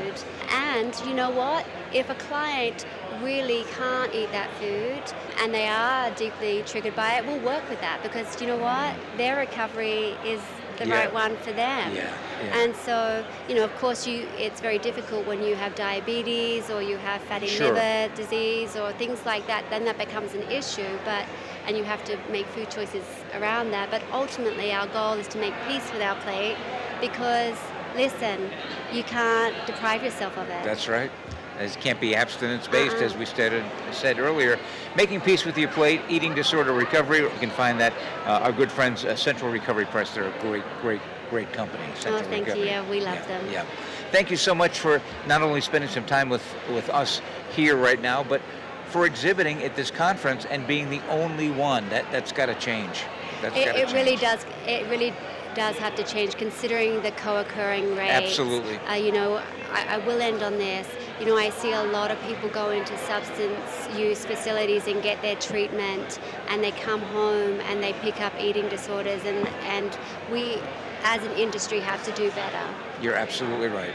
Thank you so much. I wish you continued success, and it's good meeting you. Thank you so much. Robin Cruz joining us tonight on Recovery Coast to Coast. And again, the book is Making Peace with Your Plate. If you want to check out the website, it is eatingrecovery.com. eatingrecovery.com. Thank you so much, Robin. I'm Neil Scott. The program is Recovery Coast to Coast. We're going to take a short time out. Back with more from Denver, Colorado at the NAATP conference.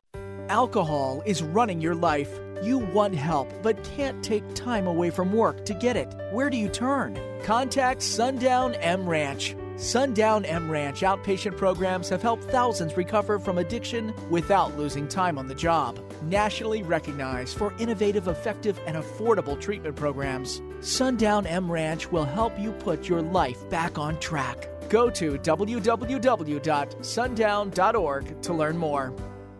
I promised to hug my husband. I promised to eat a vegetable as big as my head. What promises have you made today? I promised not to paint the living room. American Family Insurance knows promises are easy to make. Until my wife picks out a color she likes. But they're not always easy to keep. At American Family, the commitments we make are commitments we intend to keep. Because our promises are the foundation of relationships we've built with generations of policyholders. I promised to take my dog for a walk. We promise to treat your family like our family and give you honest, straightforward answers. We promise. I like taking my dog for a walk. Visit amfam.com to find an American Family agent near you. American Family Insurance. All your protection under one roof. American Family Mutual Insurance Company and its subsidiaries. Home office, Madison, Wisconsin. The Institute of Chemical Dependency Studies Distance Learning Training offers the required curriculum necessary to start working as a chemical dependency counselor. It's academically solid, provides learning experiences in various formats with an emphasis on treatment, prevention, counseling techniques, case management, and other related areas, offering basic knowledge and skills to be a successful chemical dependency counselor. Find out more about this NAATP-approved training. Call 866-523-2669 or go to www.cdstudies.com. First, your child's heart rate and blood pressure will drop. Your child may experience nausea and want to sleep it off. Hopefully, your child will resist that urge and won't slip into a coma or die from this prescription painkiller overdose. Of course, kids who learn about the dangers of drugs from their parents are 40% less likely to abuse prescription drugs than those who don't. So talk to your child now, and there's a pretty good chance that this will never happen to your child. For more information, visit drugfree.org. A message from Partnership for a Drug-Free Washington in America.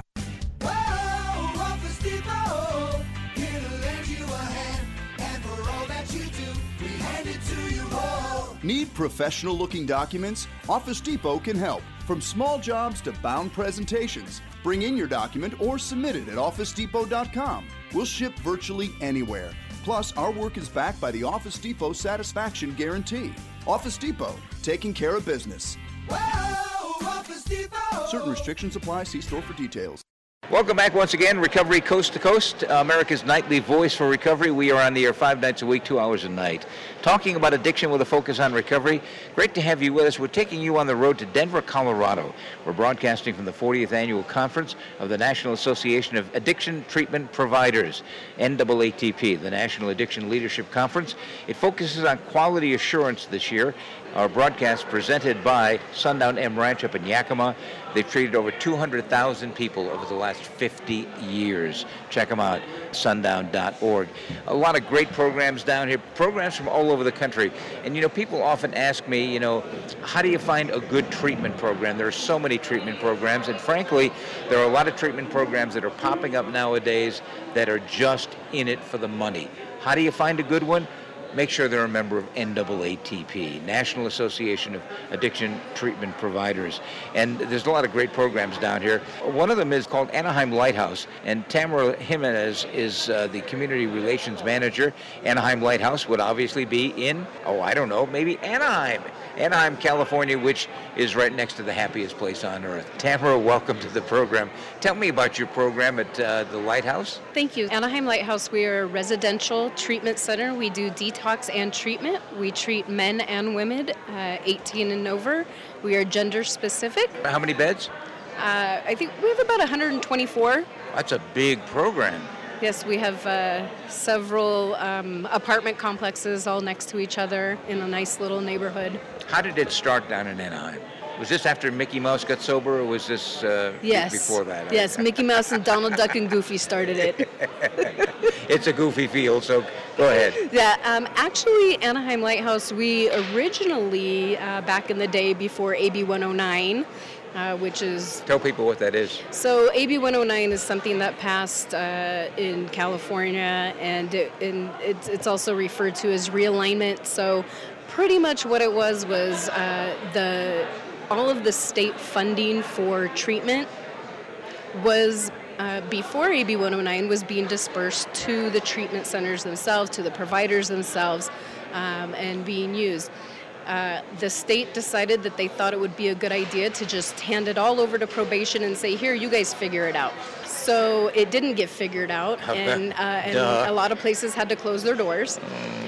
So at that point, we turned our Anaheim location into, we started taking private insurance. We have a contract with Kaiser. Wow. So we take HMOs and PPOs. We do private pay. We do scholarships.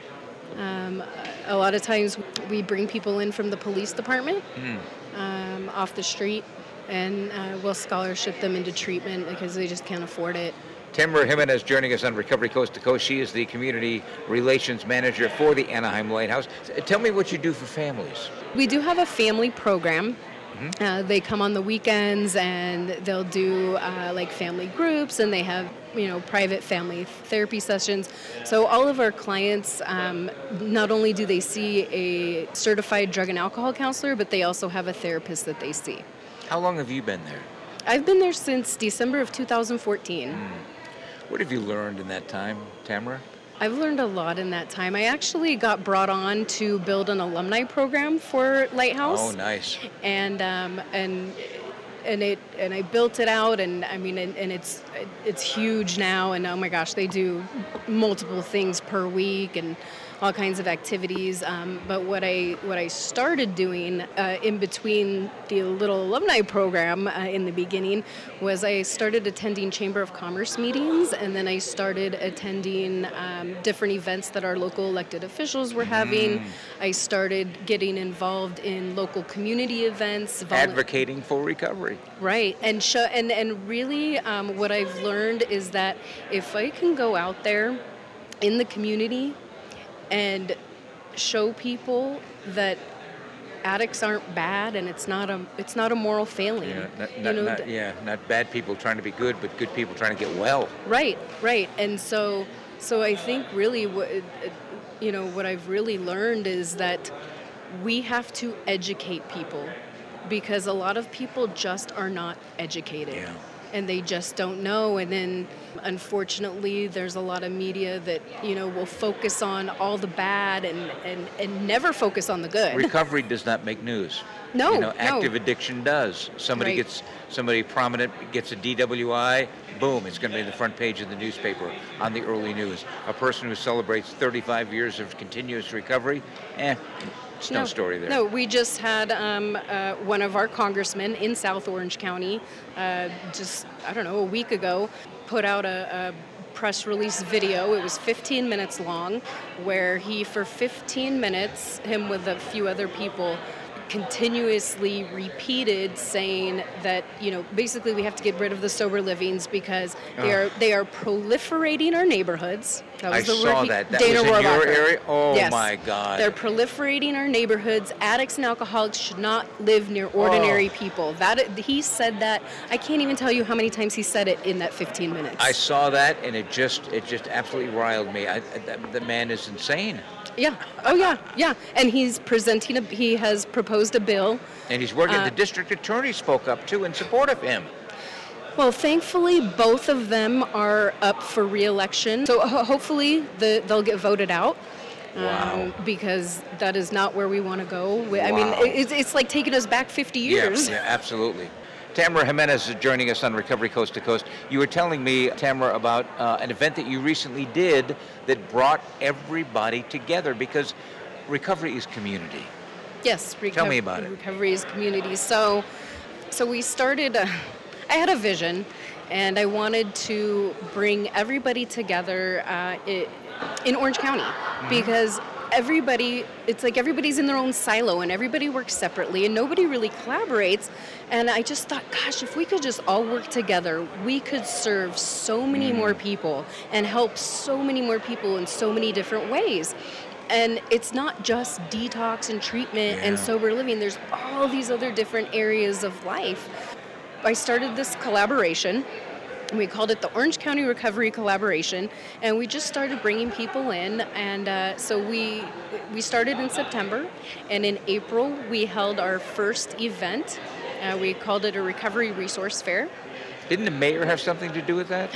Okay, so so the mayor of Anaheim, Mayor Tom Tate, I had approached him back in August and said, hey, there's all these collaboratives and coalitions in Orange County right now and Anaheim on homelessness, but there isn't one on addiction. And he said, yeah, you should put that together. That's a great idea, even if you got 10 people in a room. And so I believe it was the following week, I met with Dr. Jose Moreno, who is our mayor pro tem right now. And he oversees, we're in the 3rd district, so Dr. Moreno said, he says, okay, this is great. And after sitting down with me, he said, so when's the first meeting? And I was like, well, what do you mean? And he's like, well, you have to pick a date. If you don't pick a date, it's just, you're just going to keep talking about it and it's never going to happen.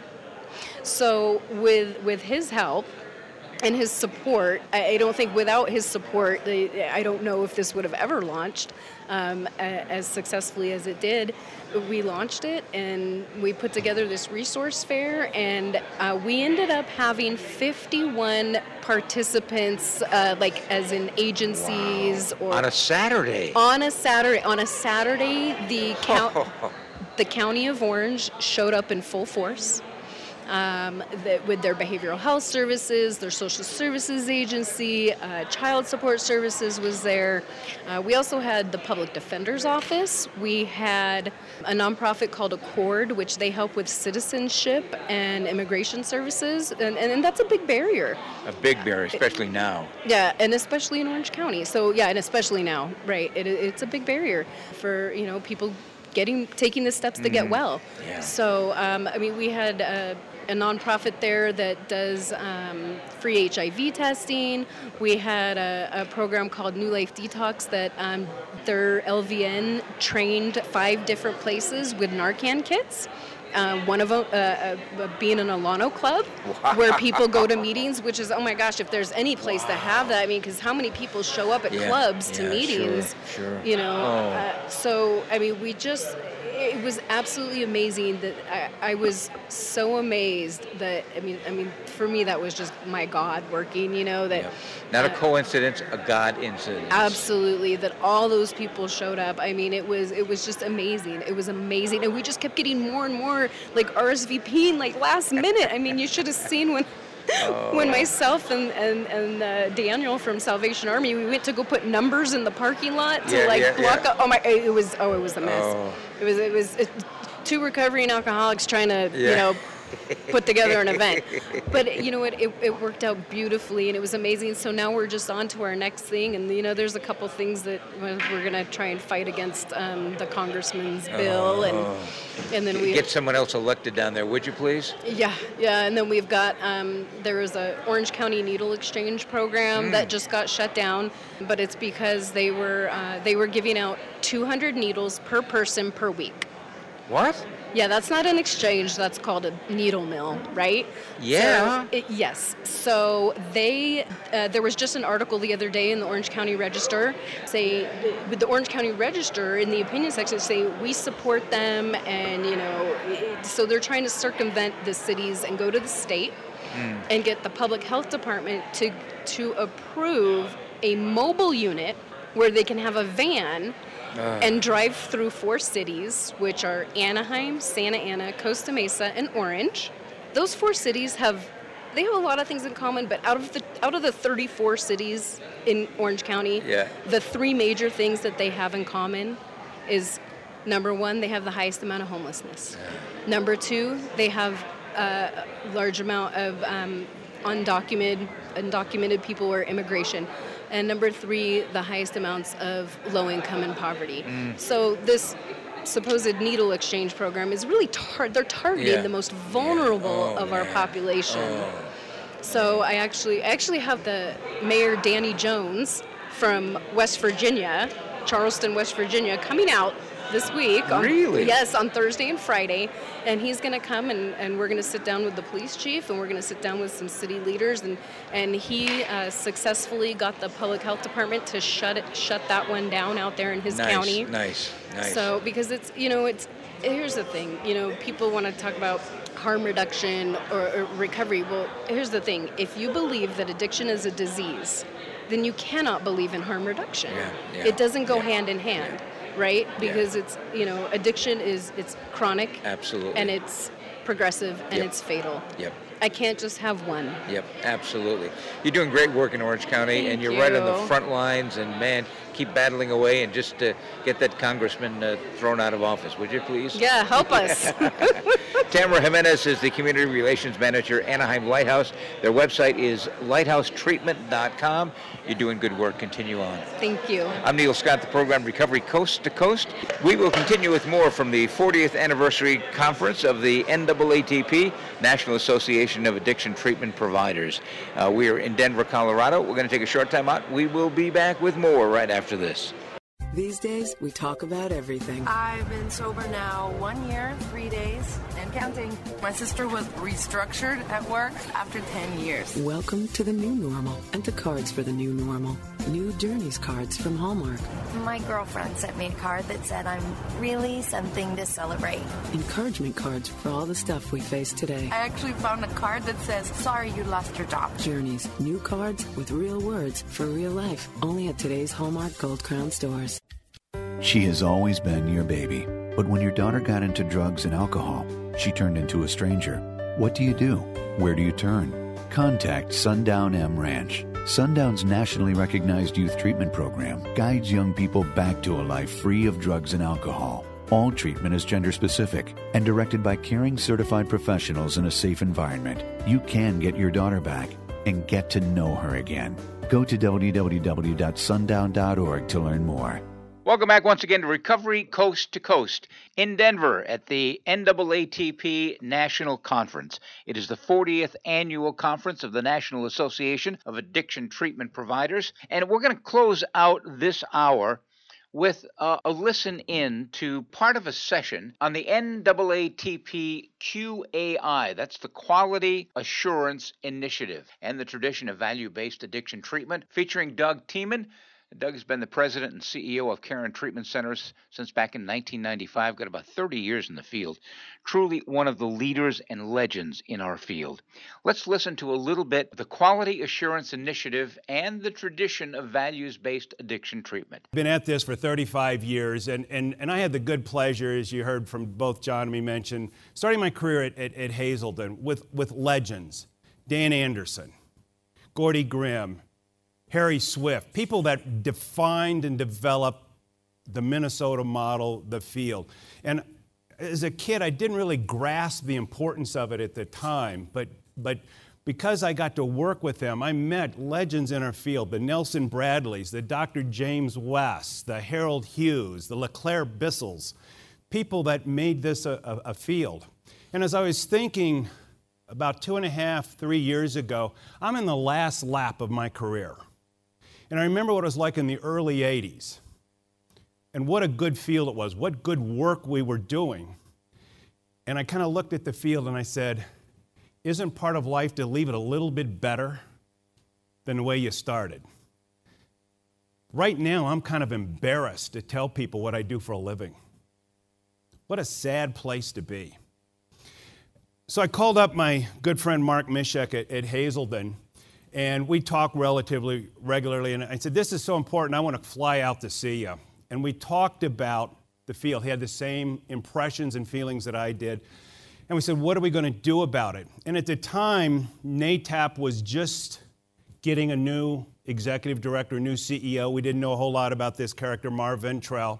We had heard about this guy talking about ethics, Bobby Ferguson, talking about ethics. And both Mark and I said, I wonder if NAATP really has the horsepower to make an impact.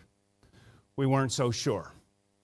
So we said, let's call up some people who've been around this a long time and have a meeting. And so we got a couple of people together. We said, let's be respectful of NAATP. Let's see if NAATP is ready to step up. And I really want to give a real shout out to Art Vanderveer and Carl Kester. Carl was the chairman of NAATP at the time. Art Vanderveer was head of the public policy, the ethics committee. And so we said, let's get together. We invited a few other people, Gary Fisher, Jay Crossan, and we got together and we started talking about what we should do.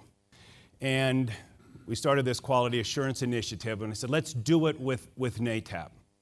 And as you heard over the last 2 days, really with Marv's leadership and the leadership of the Ethics Committee, Quality Assurance, which now also includes, I'm really delighted, Kathy Palm is now part of this, Ed Deals part of this, Phil Leeton from Rosecrans was part of that initial meeting, and we said, we're going to do something, and by God, they've done something. So my hat's off to you, Marv, Carl, Art, great job, and we're going to continue moving forward. So educational goal, the only thing you're really going to focus on here, by the way, I'm going to show you a lot of slides, and I'm going to try to put 7 gallons of water in a 5-gallon bucket. So everything you see up here on the slides, I'm not going to read to you. I'm going to assume most of you can read. I'm going to talk about some of the things that are up there. I'm going to highlight a few things. And the main thing that I'm going to emphasize over the next 50 minutes is the bottom word you see there, healthcare. We've got to look, act, be like healthcare. You're going to get tired of hearing me say that over the next 50 minutes. So I want to talk a little bit about how we got here. And initially, Marvin and I talked about maybe doing a history. A couple years ago, I did about an hour-long talk about the history of the field at Moments of Change. Any of you there 2 years ago? So I'm not going to do that. But I think it is important to get an idea of where we came from.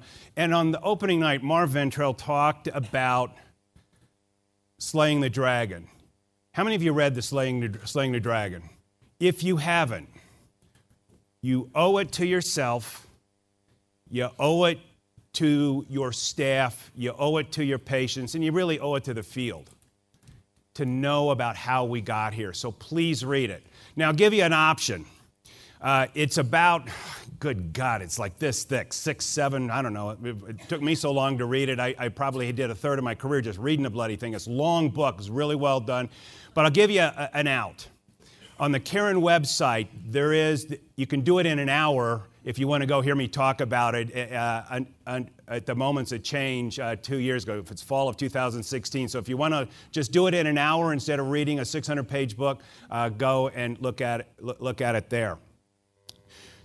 And a theme of the story, and when you read this, is the 2 C's that I talked about. Marv talked about them on Sunday night as well, is cooperate and collaborate. When our field cooperates and collaborates, we do well. We raise the bar. We do better for our patients. We do better for our field. Competition, by the way, is good. Good competition, fair competition, because it does also raise the bar. Makes us more innovative. Makes us improve our facilities. Makes us provide competitive salaries for our staff. Provides opportunities for career growth. So good competition is still important. But through it all, we have to cooperate and collaborate. I want to share with you, what does the public see in us? And and again, we talked about the John Oliver thing on Sunday, which I'm sure a lot of people saw. We've talked about it a lot. I think every presentation I went to yesterday mentioned to it. But I want you to kind of look at some of these areas of what the public sees in us.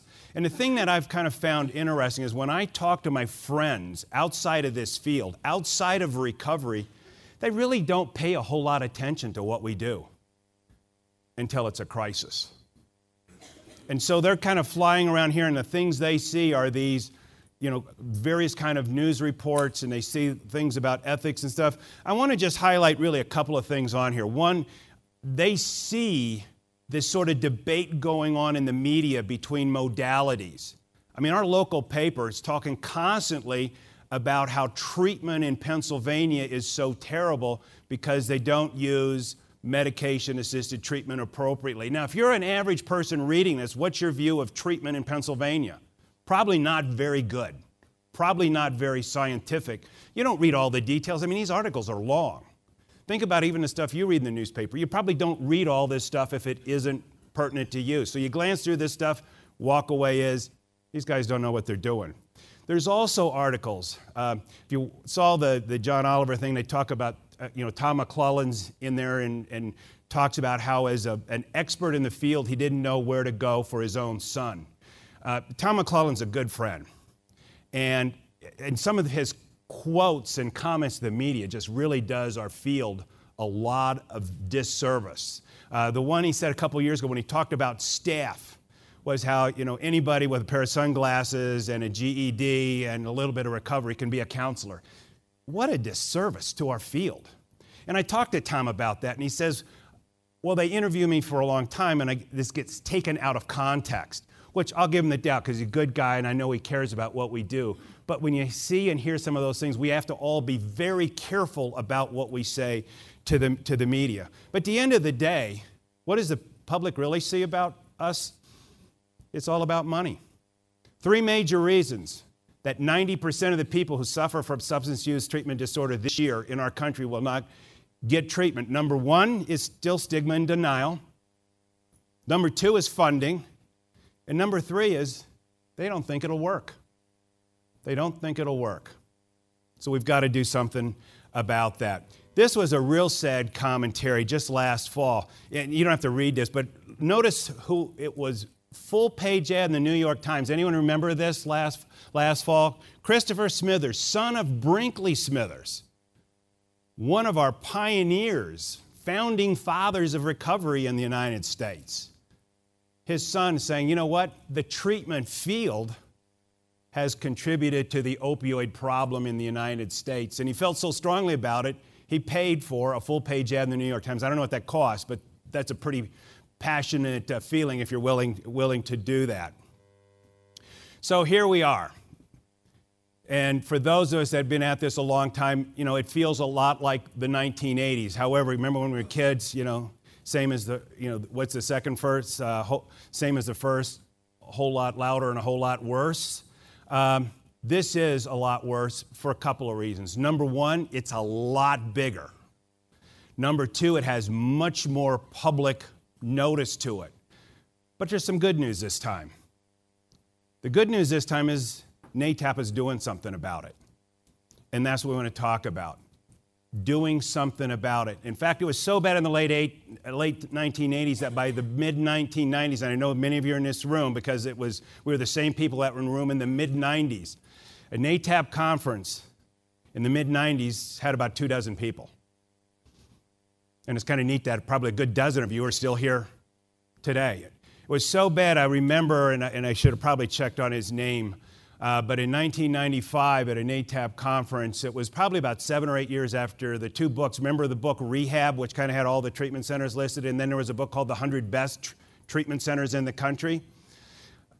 Our director, one of Marv Ventrell's predecessors, said, the field is so bad, I'm going to write a book called The 100 Last Treatment Centers in the United States. What a commentary about where we were. So the glass may be half empty because a whole lot louder and a whole lot worse, but the glass is half full.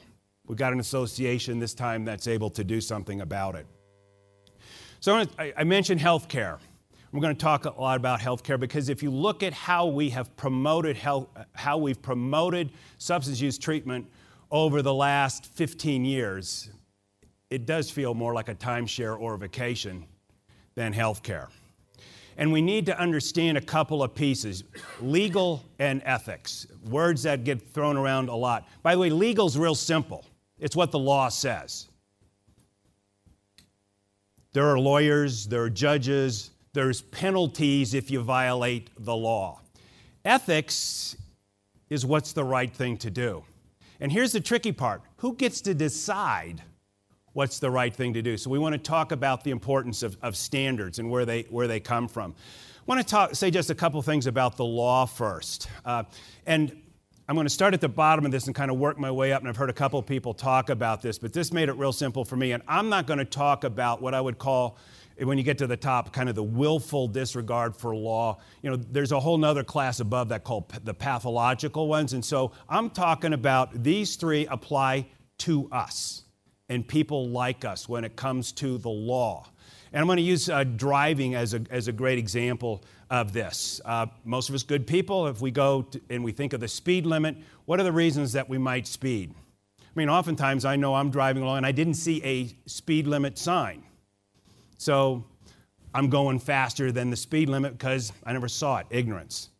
There's times when I've sat standstill traffic for bloody half an hour and the speed limit's 55 and I say, you know what, I should be able to drive 60 or 70 at least for a little while to kind of make up for having a standard. So the end kind of justifies the means.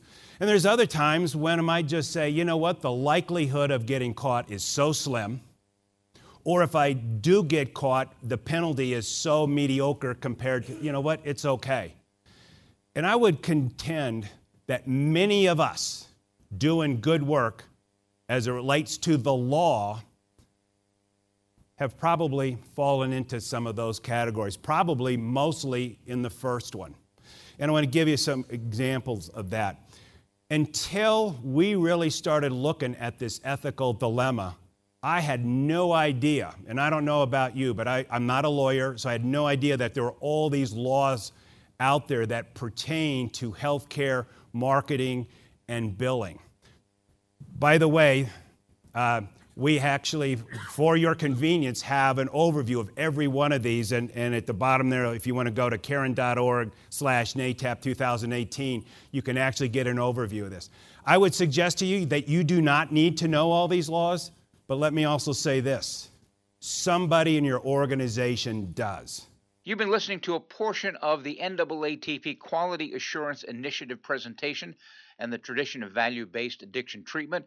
And that was Doug Tiemann, who is the CEO of Caron Treatment Centers. That was one of the plenary sessions at the NAATP 40th Leadership Conference. For more information about the National Association of Addiction Treatment Providers, check out their website, NAATP.org. I'm Neil Scott. The program is Recovery Coast to Coast. Thanks for joining us.